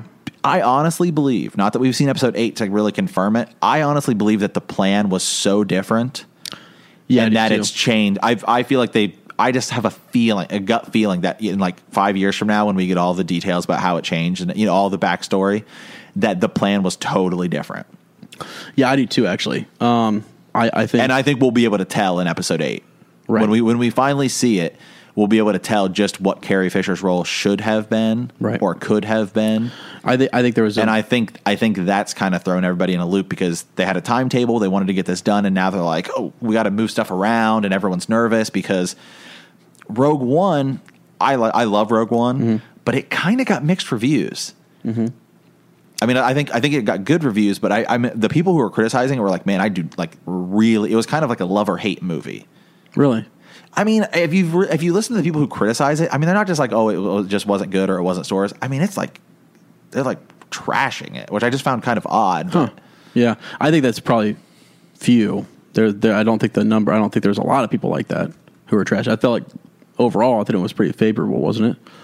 No, I got an 85 on Rotten Tomatoes and a 7.9 on IMDb. Yeah. I think for a standalone, people were really nervous about that standalone. What are we going to do? And they're even more nervous now with the Han Solo movie because it's like, it seems like it's in turmoil. But I guess what I wanted to when I first started talking about this was I actually think go Kathleen Kennedy. Yeah. I know some people are going to be like, no, that's crazy. Like, I can't believe they didn't let Lord and Miller and Colin Trevorrow and these guys have their creative freedom. But I think she works with Story Group. She's seeing everything. They get once they get all these reels together and they show a little sampling to Kathleen Kennedy, then I think she and some other folks make the call. I just think it's in good hands. I was worried about the reshoots with Gareth Edwards, and it turns for Rogue One, and it turned out that was the best way to do it. Like, they reshot the whole end of that. They brought in Steven Spielberg, actually, and they brought in some other folks to work, to help review some of that and make it better. I liked Rogue One. Yeah, I like Rogue One too. I like Rogue One a lot. I get the argument people have against it, where they're like, it's slow, and then the first like 2/3 of the movie. I thought it was but the one ending's of the amazing. So, I thought it was one of the. I thought they did an amazing I think job it's the third of best Star Wars characterization of all of those. I think it's second or third too, but the characterization, building like the dialogue between characters. Characters could say one line, and you knew there was a history there. You know that we're kind of like, oh, where's the comic book? Let's figure out what happened to so and so. So I that whole team sort of had backstories that we don't know what they are, but we were invested in those characters. I mean, K2SO by the end of the movie, we're like almost in tears because he's dying, and he's just this new droid that we just got introduced to. You know, it's like, wow.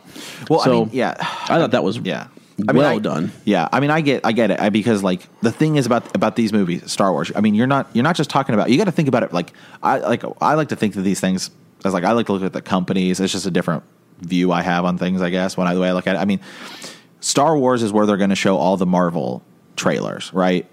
And so it's a big fluid system. So if this movie comes out and people are like, don't see it, I mean, you're not just talking about money lost at that movie. You're talking about potential dollars at other movies for trailers and things like that. So Right.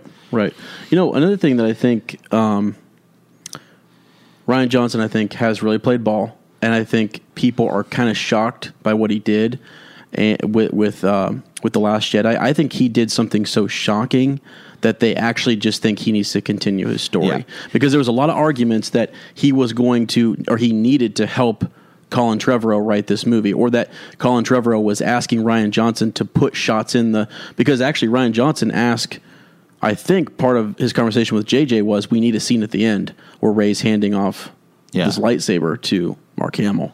He says, I need that because we're going to pick up right there. Yeah. I mean, so these other directors are influencing. I'm still so torn on that scene. I know. But that's what's kind of crazy is that like, well, I think we needed to see Mark Hamill. I didn't like I kind of wish he was. It was almost like false advertising. To be honest. It really was. Actually, to be honest, that is one thing I didn't like. I mean, if it were not a movie, I think honestly you could probably sue for false advertising. Yeah, I don't know. Yeah, and it was crazy. That was crazy that he was only in it for. I mean, he had no line. Well, I think he might have. No, I don't think he actually had a line. I don't think he even in the other than his voice from Return of the Jedi. No, yeah. I'm not sure if he redubbed that or not, but yeah, I think what has happened. Really, I don't know yet. It's so fresh. It's so new. I think Rian Johnson has told a story that is so different from what Colin Trevorrow was going to do or what he anticipated he was going to do that they just need to continue with Rian Johnson.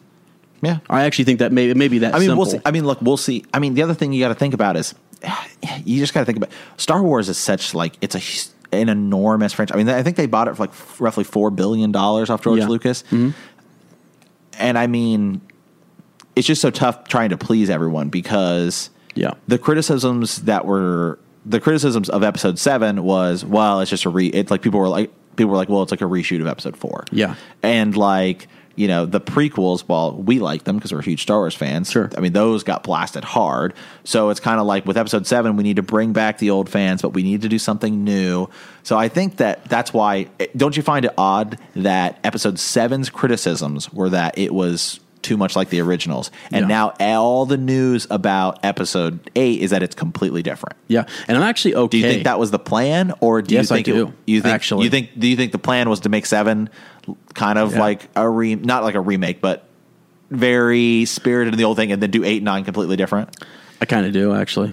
I really do. And I don't know that was JJ's idea, but there's a guy, Lawrence Kasdan, who he is heavily involved with the standalone Han Solo film because he actually wrote and kind of created Han Solo. He was a big part of that in creating sort of his, not really his backstory, but just who he was as a character. I mean, obviously Harrison Ford did a lot on his own, but like Lawrence Kasdan, when he's in this movie, one of the problems with Lord and Miller, they were going off script. And he was one of the screenwriters. He was one of the writers for this. And they actually really lean on him quite a bit.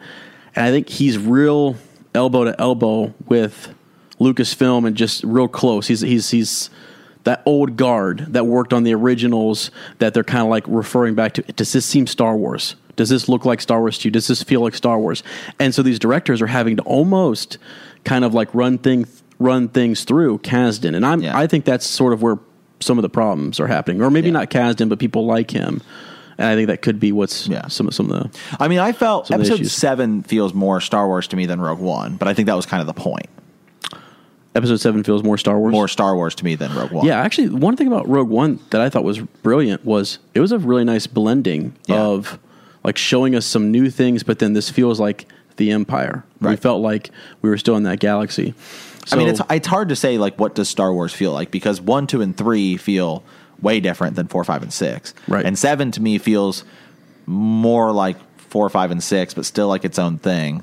But sometimes I'm like, I feel like 1, 2, and 3 are more like Star Wars than 7, and I don't know. 7 to me is just, I don't know how I feel about it. When I first saw it, I was like, man, I really liked it. I came out, I was like, I had a good time. But then when I try to stack it against a lot of the other movies, I'm like, it is different. I don't know. It's in a weird place. I'm kind of starting to be an Episode 7 downer. Yeah. That's okay. And that's fine. Yeah. I mean, it is in a weird sort of place because it did do a whole bunch of like referencing to, some of the New Hope, sort of it paralleled New Hope quite a bit, but with new characters, a new feel, a different sort of, still almost the overarching same plot, but they went about it just a little slightly different, and but we're gonna have to talk a lot more Star Wars because I got a lot of hard, I'm here to ask the hard questions. That's fine, ask them, and Ez will defend it. And give us all. No, and I'll tell you what, the thing is though, I like to look at. You have criticisms about Star Wars. I do, but actually, you know what? Here's one thing, because Matt's a big prequel guy. I think that 1, 2, and 3. I really think Disney is trying to avoid that feel. I think they are too, big time. And I think you can see that in Rogue One. You can see it in the Han Solo feel. They're looking for a more serious tone, but yet still some nice friendly elements with the droids. They are avoiding like the plague a Jar Jar incident again. And I don't know. I actually am okay with that. And I think like throwing things back to the original, like there are great story elements in the originals that they're trying to pull from, but they need to make new and fresh. Yeah. I think Rian Johnson apparently, according to people, I mean, Mark Hamill criticized at first Rian Johnson. And then he said, you know what? I haven't seen it with the music. I haven't seen everything clipped together. He goes, it felt when he was acting, he said Ryan was pulling things out of him that did not feel like Luke Skywalker. Yeah. It really scares me. I have a strange worry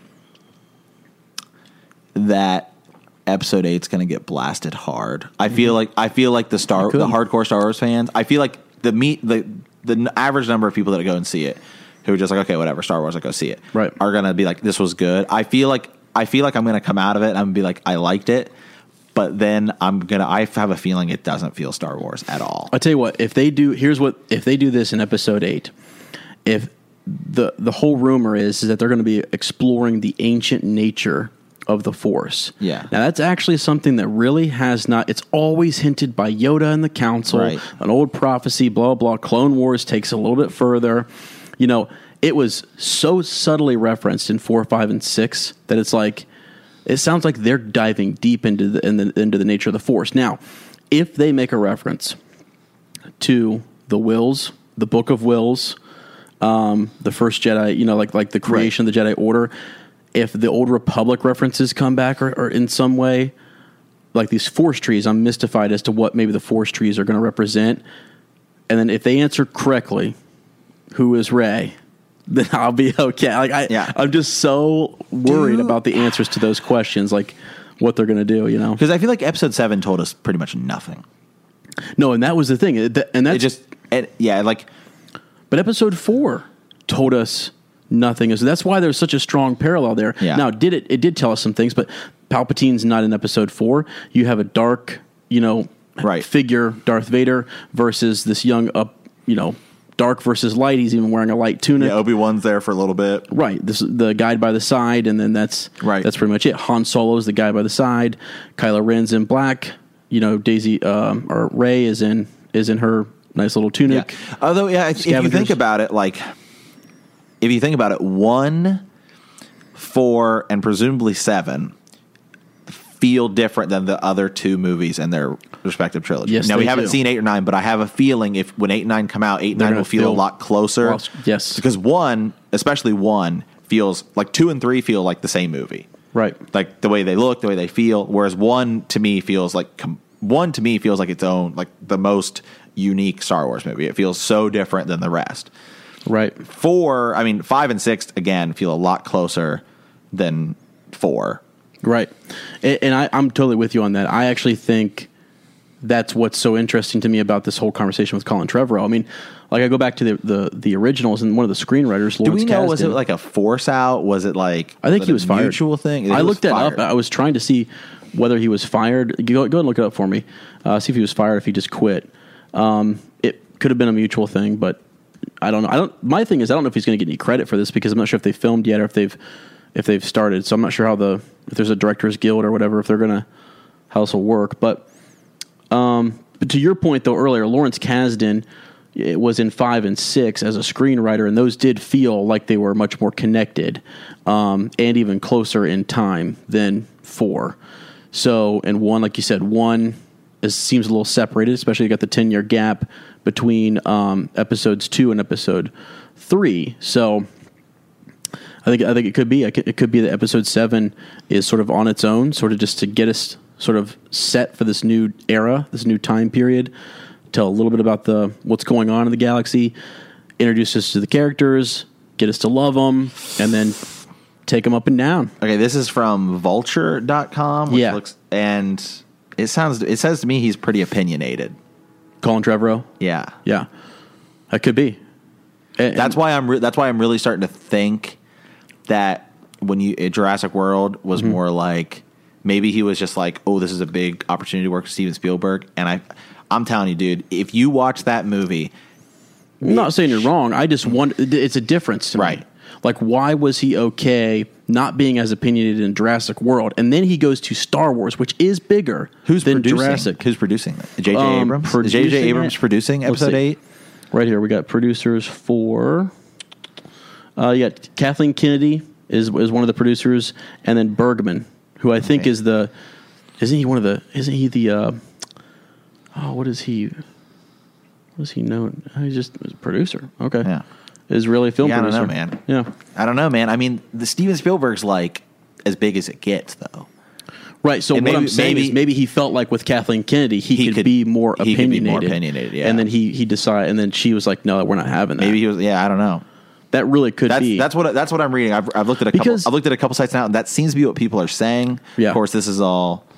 You also have to remember this. Kathleen Kennedy is overseeing all of this, right, Matt? She's overseeing all of this. Colin Trevorrow is brought in for one movie.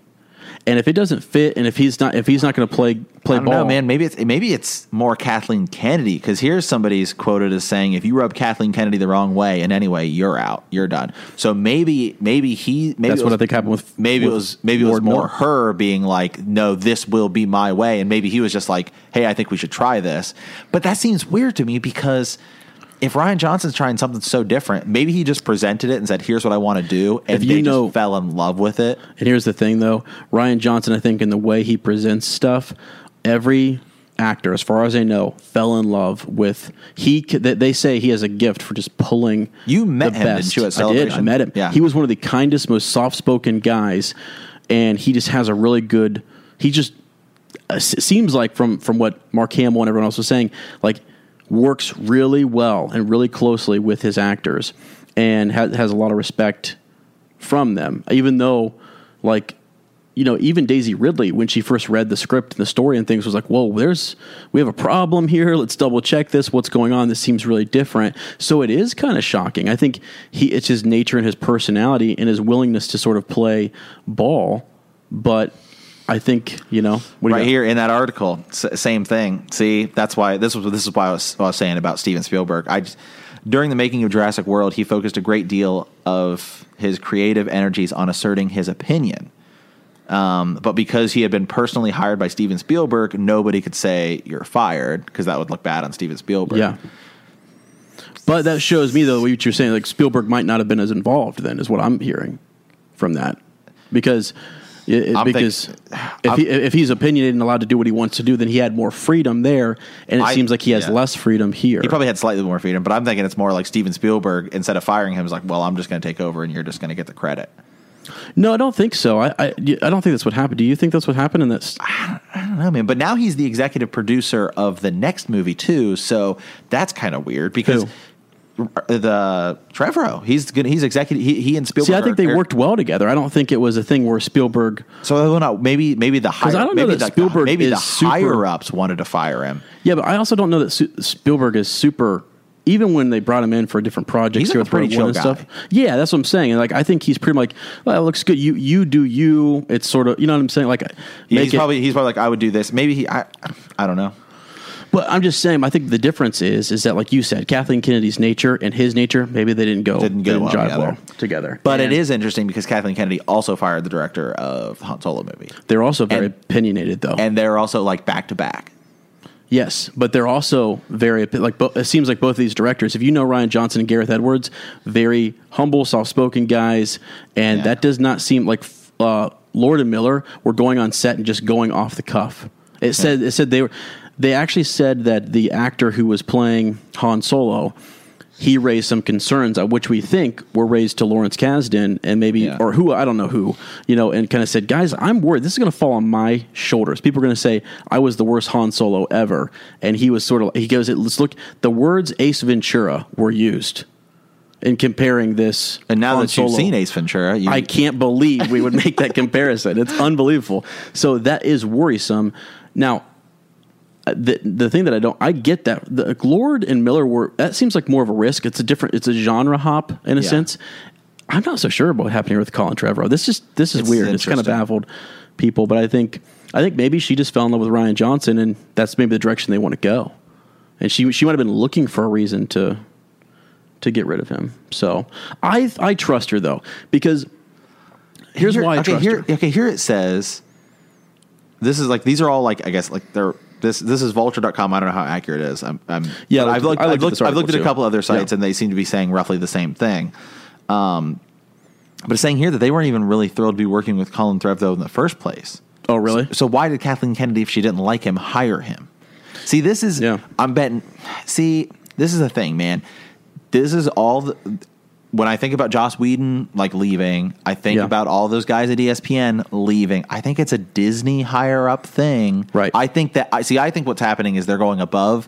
It's coming from above Kathleen Kennedy's head. Well, I think she's and then she's probably saying she's the head of Lucasfilms. But I will say this. No, you're right. I will say it does seem like you have to. I keep saying the phrase "play ball," and this is almost to me like a boys' club, even though it's Kathleen Kennedy. Yeah. But if you don't jive well with their group and the feel, then there is some tension, and they don't really. It's almost like they have a culture that they've created and they want to keep. And if you don't fit into that, then okay, see ya. Because it seems like Lord and Miller were not playing very well with Lawrence Kasdan. They weren't treating him well. They weren't respecting him, and they weren't following his direction very much or in his script at all. They were going. I mean, dude, they were way off script. Apparently, just doing improv. I mean, a crap ton of improv. And she came in and was like, "Are you serious?" I think she had backed off, and some of the uppers had backed off a little bit and put Lawrence Kasdan and some of the other folks around Lord Miller. And now I think that since that has happened, I think they are like vultures. They are over top everything now, and so they're getting ahead of this before it even has a chance to. If they sense some early tension, I think gone. Yeah, that's kind of sad, but at the same time, it's also could be a good thing because right now I'm happy with Episode 7 and Rogue One. I'm more happy with Rogue One than I am Episode 7, to be quite frank. But so I think it's going to go in the right direction, and I hope she just hires Rian Johnson. He said he would be more than willing to do another one. Disney has fired 4 of its 6 Star Wars directors. Who are? Does it list them all? Is it Gareth Edwards plus Josh Trank plus Lord Miller plus Colin Trevorrow. They didn't fire Gareth Edwards. This was they did reshoots and they brought in other folks, but he played ball and said whatever you guys want. He was okay. Then that the other ones. This is some random site. That's fine. No, I'm just kind of going through Screen Rant and some of these things. It makes it more of a story if you say but they did want to reshoot the ending of Rogue One, and I'm glad they did. Okay, here's what it's saying. What's it saying? According to Vulture.com, this is Screen Rant. Okay. The record-shattering success of 2015's Jurassic World seemed to have gone to Trevorrow's head. So maybe he was playing ball with Spielberg because he was like an unknown guy at the time. Jurassic World comes out, it's like enormous. It's like over $1 billion movie, huge. And so then maybe he's like, oh, well, I directed Jurassic World. Yeah, that could be. Which is like Disney's direct rival. Yeah. So it's kind of like, yeah, you need me. You know what I mean? So maybe that's more what it is. Right. So that seems to make sense as to why we were like, why is he working with Spielberg? What's going on there? Yeah, why is he able to work so well with Spielberg and not be able to work Kathleen with Disney? Kennedy? That makes a lot more sense. Yeah. Yeah. I could see it going to his head for sure. And that's too bad. I mean, I don't know. See, the thing is too, we sit here and we talk about, I actually met Rian Johnson. So I actually do know, and I've never worked with the guy, obviously. Would love to one day, Ryan, if you're listening. Cast me, man. I'll be an extra. I will kidding too. Me? I'll be a porg. I don't know what they are, but I'm down. But he just seemed, like, even on stage, and he was so humble, and he was always just so thankful. He had this attitude of gratitude, which is awesome. And Gareth Edwards had that same sort of mentality. And Gareth, both of them, huge Star Wars fans, and we're just uber excited about the whole thing. JJ's JJ. He's amazing, and so I think that made a lot of sense. But yeah, and you need to remember too, Rian Johnson is not just the director for Episode 8. He was also he's the screenwriter too. Right. And so there was a lot of talk about what he was going to pass on to Colin Trevorrow, because Mark Hamill mentioned in multiple interviews, he was like, this is crazy. What's going to happen is kind of crazy. And he goes, it's going to be left up to Colin Trevorrow to just wrap this all up. And I think that was sort of a daunting task. And they said, well, where do you see this going, Ryan? And I think that's where we're going. But I don't know. I mean, it seems to me like it's just the right call. If is to just give it to Rian Johnson, because if you're going to go in this direction, you might as well do it. Like you said, that's a problem. See, that's just a problem in general. It's like, look, you have these different movies. Like, you're having all these movies. It's kind of like, okay, go watch the Marvel movies, right? And like, they all feel different, but they all feel similar. You know what I mean? So it's like, clearly you have the Marvel is insane, because you have like none of those movies. Like, if you were to watch any of those movies in any order, you would be able to tell they all feel like the same thing, right? Yeah. Like they don't feel like completely different, right? With maybe the exception of like Captain America 1. Okay, but other than that, they all feel like the same. Whereas like Star Wars, it's like if Episode 8 feels totally different than Episode 7, then Episode 9 better feel like Episode 8. You can't go in and then know in like a and that's different direction. Back to your point, which you had said is that 1, 4, and 7 are kind of like a reset. It's almost like, here we're going to start this new, trilogy, right? And then 5 and 6 have to be close. 7 and 8. 8 and 9, right? And then 2 and 3 have to be close. And I actually think that might be what's going on here. Yeah, because like Game of Thrones, right? Like, they have a lot of different directors, for their episodes, but never am I like, wow, this feels like I didn't even know they had different directors until I really like started reading about it. Right. You know what I mean? Like none of it never felt different. Like, right. So last question here. We'll just kind of do this and kind of wrap up. I love having a long and deep and sweaty conversation about Star Wars. So, do you think, from what you've heard, what we've read and what we've talked about, what do you anticipate for The Last Jedi? I'm kind of anticipating, to be completely. I'm going to be completely 100% honest here right now. I am a huge Star Wars fan. Grew up with it. I love it. Yeah. I am not like super excited about The Last Jedi. Yeah. Not as excited as I know I should be. Yeah. I was way more excited for Episode 7. And I think the problem is, and this was kind of the thing with Rogue One, is, man, I watched the first trailer for Rogue One. I was like, okay. I watched the second trailer. I was like, okay. It wasn't until like the last couple trailers I was like, okay, I get really excited. See, Episode 7 had amazing trailers. It did. God, I cried when they did the one where Luke talks. Oh my God. The one where Luke talks, and it was like, Episode 8's trailer, I think, is kind of a bad trailer. And so I'm kind of turned off by it, and that's all we've seen. And that's a teaser trailer too, even though it's the first trailer. So I need another trailer to kind of, because I'm just kind of like, I have no idea what I know that it's Star Wars, but I have no idea what it's about. Yeah. Or no idea at all like where it's going to go or what it's going to be. All I know is it's supposed to be different and dark, and I'm not just going to love a movie just because it's Star Wars. Like, I'm going to like it if I like it. Right. Yeah. Now I remember like back when episode 7 came out, you were also kind of like, guys, this could be bad. And you were, because just the unknown, right? Yeah. And I think it passed the test. Yeah. But not with some. Do you know what else? We talked about this, and I think this is kind of starting to happen for me, is that Star Wars, it was always like you have Star Wars and then you have the extended universe, and that's its own different thing. Mm-hmm. I think Disney's kind of starting to, just as they did with the Marvel movies, oversaturate the market. I feel like there's too much Star Wars stuff going on right now. Yeah. It's like, man, all these different trailers, we're going to do all these different movies. Like, I liked Rogue One, but it's like, I don't really know if I want a Star Wars movie every year. I kind of like that it's like this big, huge special event. Yeah. And I'm just kind of like, man, like, I'm like, to be honest, I'm like, I don't really care about a Han Solo movie. I care a lot about an Obi-Wan movie. Right. But it's just like, because, yeah. you know what I mean? And the Rebels, and it's like, I'm excited for Battlefront because I like video games. Right. But it's just like, I want it all to be good.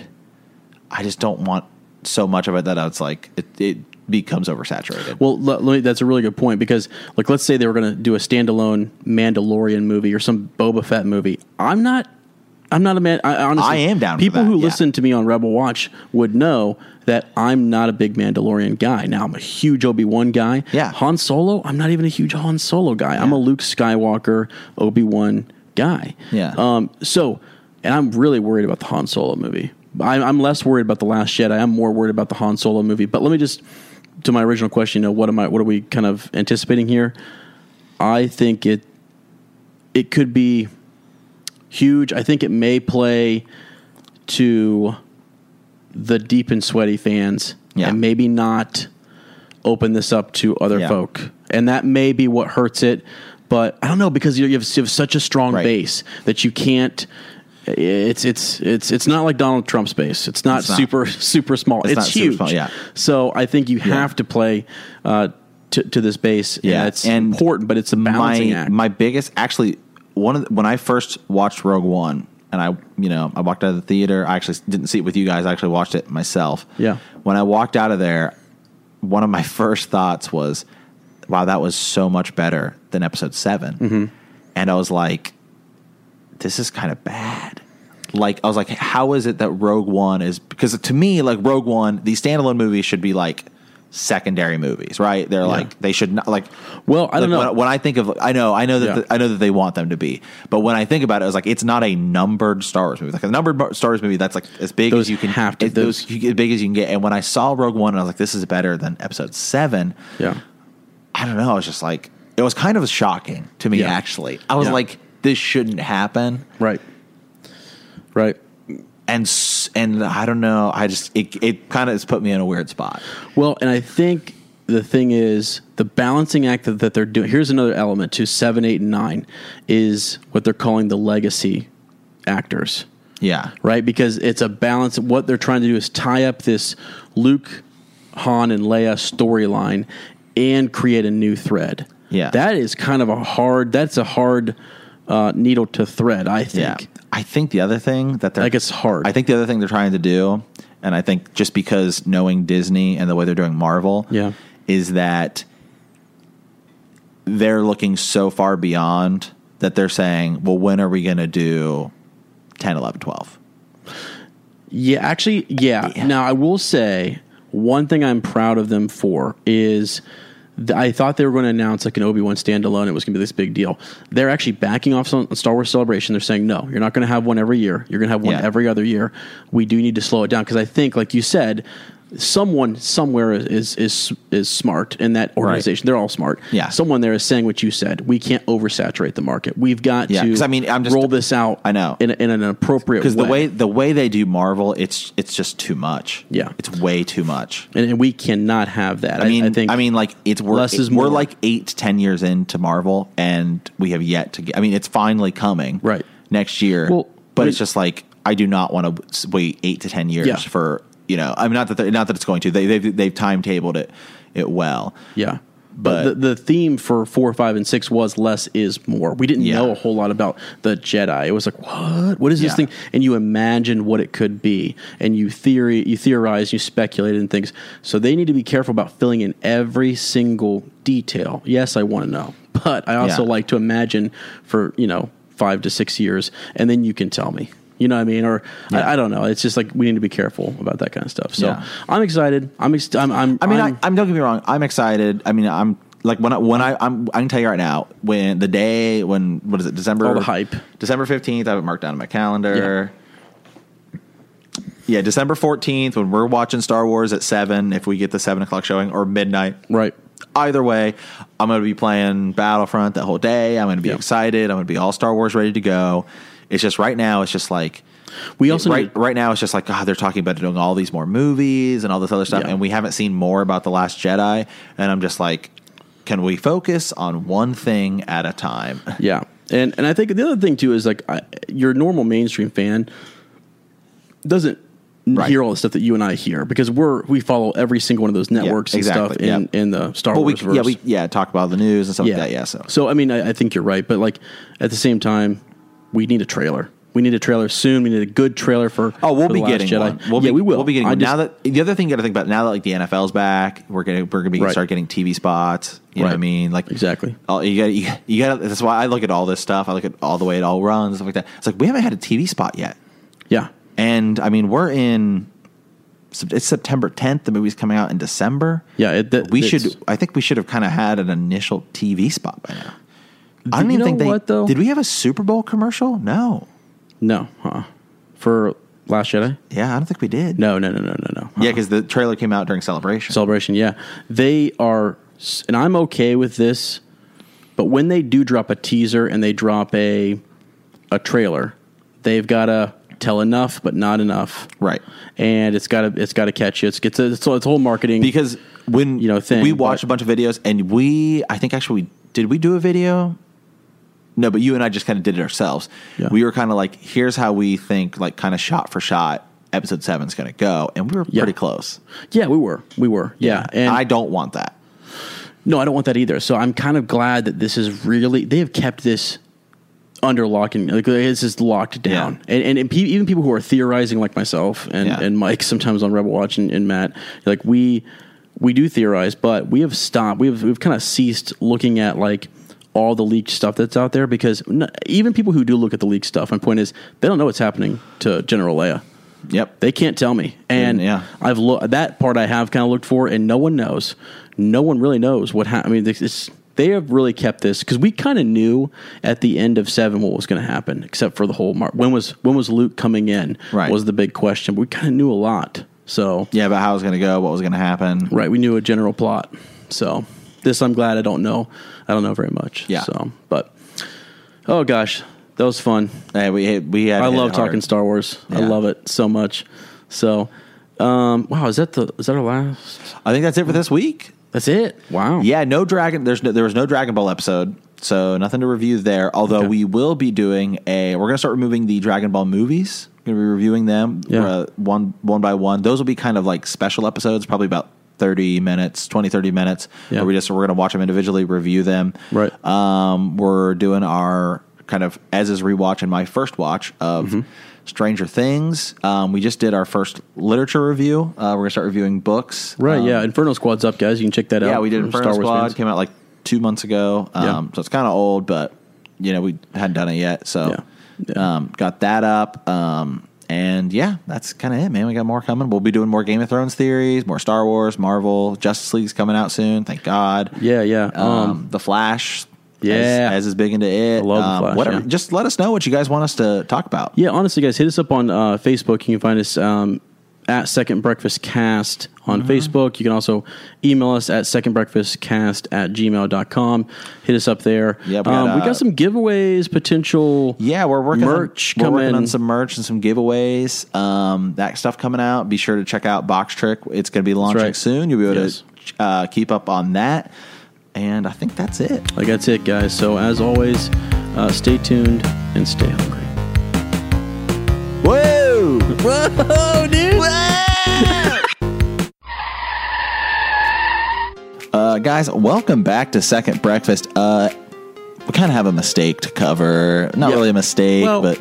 And we know we just ended the episode, so we're back. Yeah, we're back. So, as we've said before, we kind of record this throughout the week. Right. And obviously things change throughout the week. So, we were talking about, who's going to direct Star Wars, all this kind of stuff. We're talking about Colin Trevorrow. Trevorrow, we thought, I don't know. Trevorrow. I call him Trev.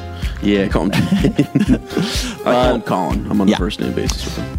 But so it looks like J.J. Abrams now actually is going to be helping write / direct episode 9. Right, he's in. We didn't even mention him before, so you were probably listening to that going, okay, what?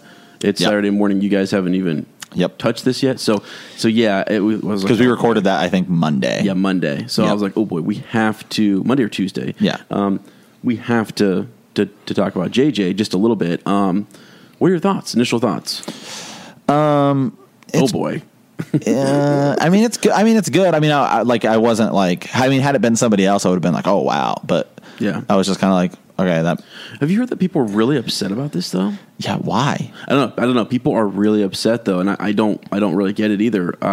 I've heard people saying it's terrible. He knows how to set things up, like Lost and other movies, but he just can't finish. Like he kind of steps away from the projects or something. Have you seen Star Trek or Star Trek Into Darkness? Yeah, I know. So I think he does a great job. I think they kind of thought that he was playing it safe in episode 7. Yeah. Here's the thing though, is that like Lost, I'll give this one to JJ. One, how do you end that? And there's a big difference between movies and TV. Right. Movies, you're writing as this is a standalone thing. Right. Mm-hmm. TV, you're talking like you start writing it and you hope it's going to pick up for more seasons. So you've kind of got to leave that. Well, we might have to end at any time, and then you want to explore things and you aren't able to. Right. So, yeah. Well, and one of the things I saw J.J. Abrams do a TED Talk back in the day, and it was all about the mystery box. Yep. And it's a big box. With I've seen that one. Yeah, isn't it great? And he's like talking about. And you think he keeps leading towards maybe we'll open the box, and by the end he says the best part about the mystery box is it stays closed, and it always stays closed. And it was just sort of like, I don't know, it was really just kind of cool to see how he is maybe going to leave some things in Star Wars unanswered. Yeah, and that's the thing. That's what keeps us coming back for more.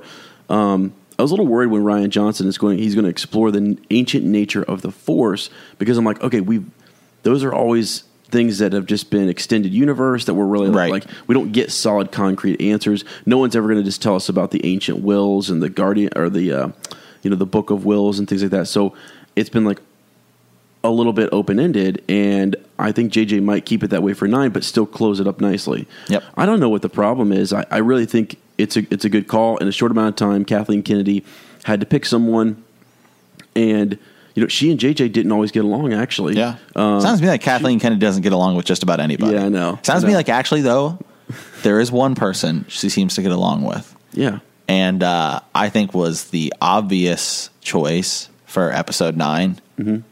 I mean, who better to direct Star Wars than George Lucas? Yeah. Why was he not considered? Yes. I mean, that's why I'm upset. Yeah, where's George in all of this? Why is I mean, how? Come on, it seems to me like a no-brainer. Hey, George, would you like to direct episode 9? And then it's not even like, it's just not even like, oh, hey, you're writing it, you're doing whatever. Because George Lucas actually, as a director, I think he won awards. What was the movie he did before Star Wars? Like American Graffiti or something. Yeah. Yep. So it's like George Lucas actually is an Indiana Jones. Like George Lucas is actually a really good director. Yes, he is. Yeah. And so if it was just like you're not touching the story, right, the script or anything, yeah, you're just going to come in and direct it, right? Yeah, I think that would be epic, but obviously that's not going to happen. I mean, it just seems why not? It seems to me like actually kind of a big oversight. Plus, this episode, like it'd be one thing if you wanted him. If it was like episode 8, okay, but episode 9, it's like what should theoretically be the absolute like finale of Star Wars. Mm-hmm. How could you not have? Well, it's kind of George funny on your short list. We haven't heard anyone even bring his name up, have we? I know, it's so bizarre. No, yeah, it is. I mean, I think everyone's just been so like they would never do it, or he would never do it. But it's just sort of like, I wonder if they asked. Well, he is working. no, actually, he's not. They're working on Indiana Jones 5. Mm-hmm. Maybe he's involved with that. Yeah, maybe. Yeah, I don't know. I think for most people, and we said this, Rian Johnson was going to be the obvious kind of choice to kind of carry on, but it sounds like he just was too tied up with things. And then JJ also it was said that Ryan might write a few things down for him or sort of show him where things are going to go or where he thought they would go, and then JJ would just crumble it up and say, "Nope, we're good, man. Thanks. I'm going to do it my own way," which is fine, but he kind of has to follow what Rian Johnson did because apparently Rian Johnson has taken us down a rabbit hole that you really just can't walk back out of and go into another rabbit hole. So JJ really can't change the direction of this. He's got to be on board with what has happened, and he's got to wrap it up. Mark Hamill, I said this earlier, said that Colin Trevorrow, Trev, was responsible for tying everything up because he thought it was kind of a crazy, just a bold, ballsy movie. And so he was like, to wrap this up, man. Well, you know what? It does. I mean, we talked about this a little bit before in the segment we recorded earlier in the week that's now, not valid. But it seems to me like, I don't know, man. It just seems like Disney what's going on? I don't know. That's why, because,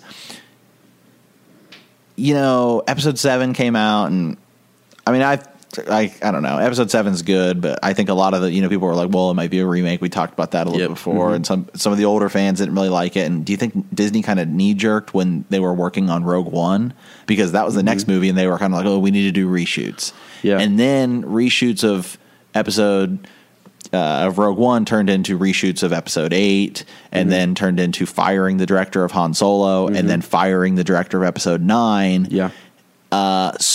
And we know that Episode 8 is real different, real. So if it were one thing, it'd be okay, whatever. When it was just reshoots of Rogue One, it's well, they thought that they want to change the movie for the better. Yeah, okay, right.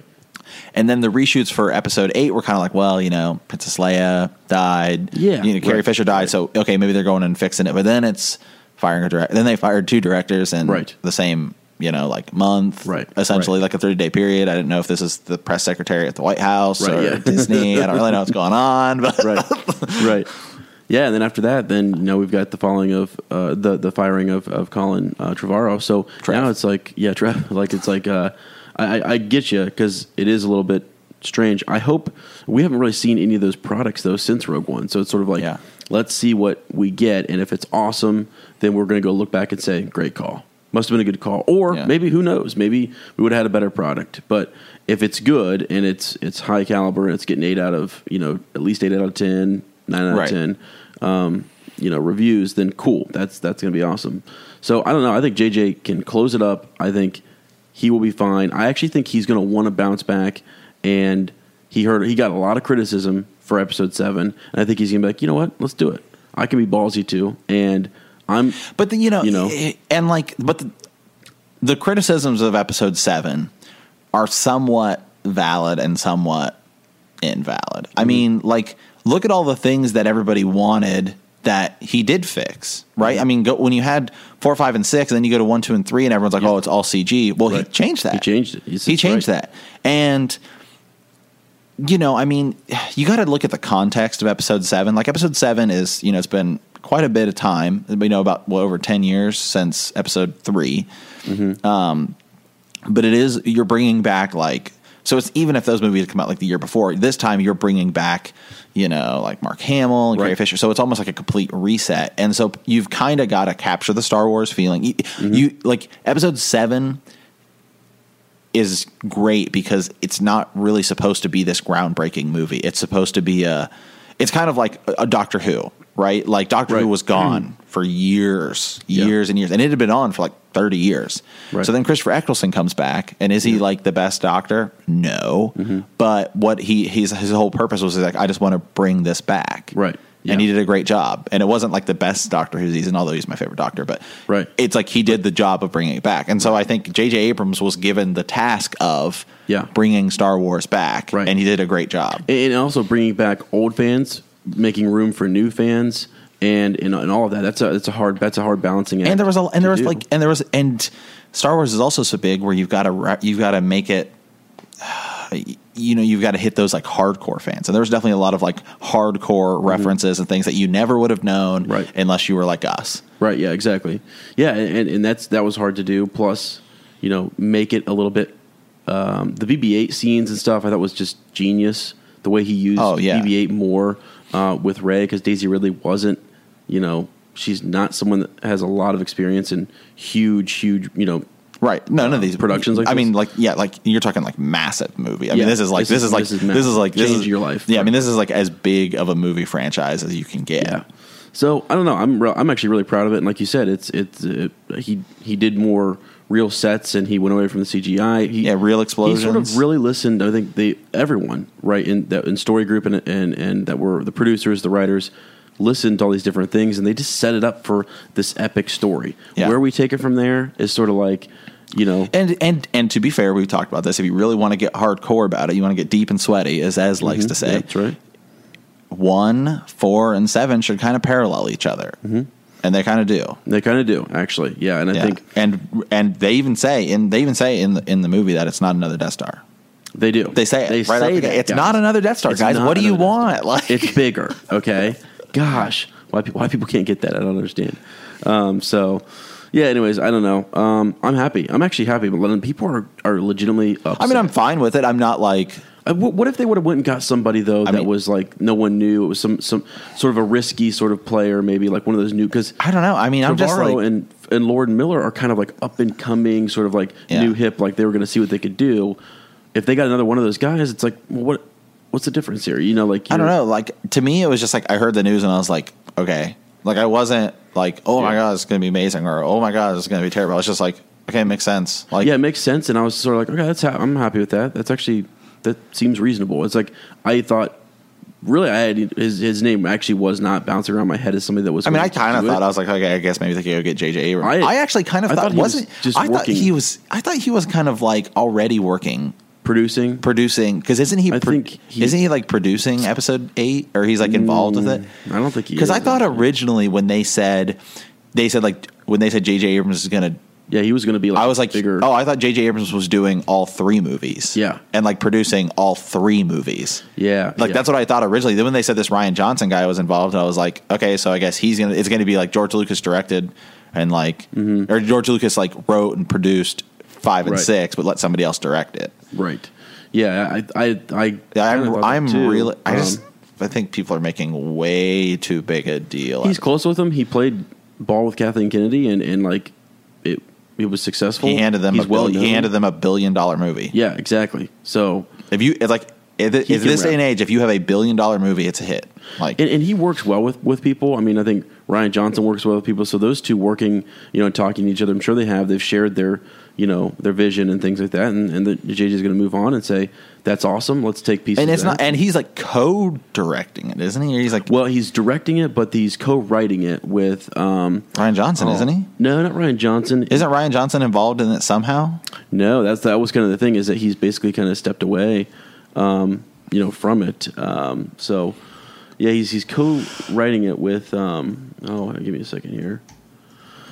Episode 9. Let's see. Star Wars director is a guy. Gosh, I can't remember his name. Let's see what they got. I mean, J.J. Abrams is fine. Like, I've never been like,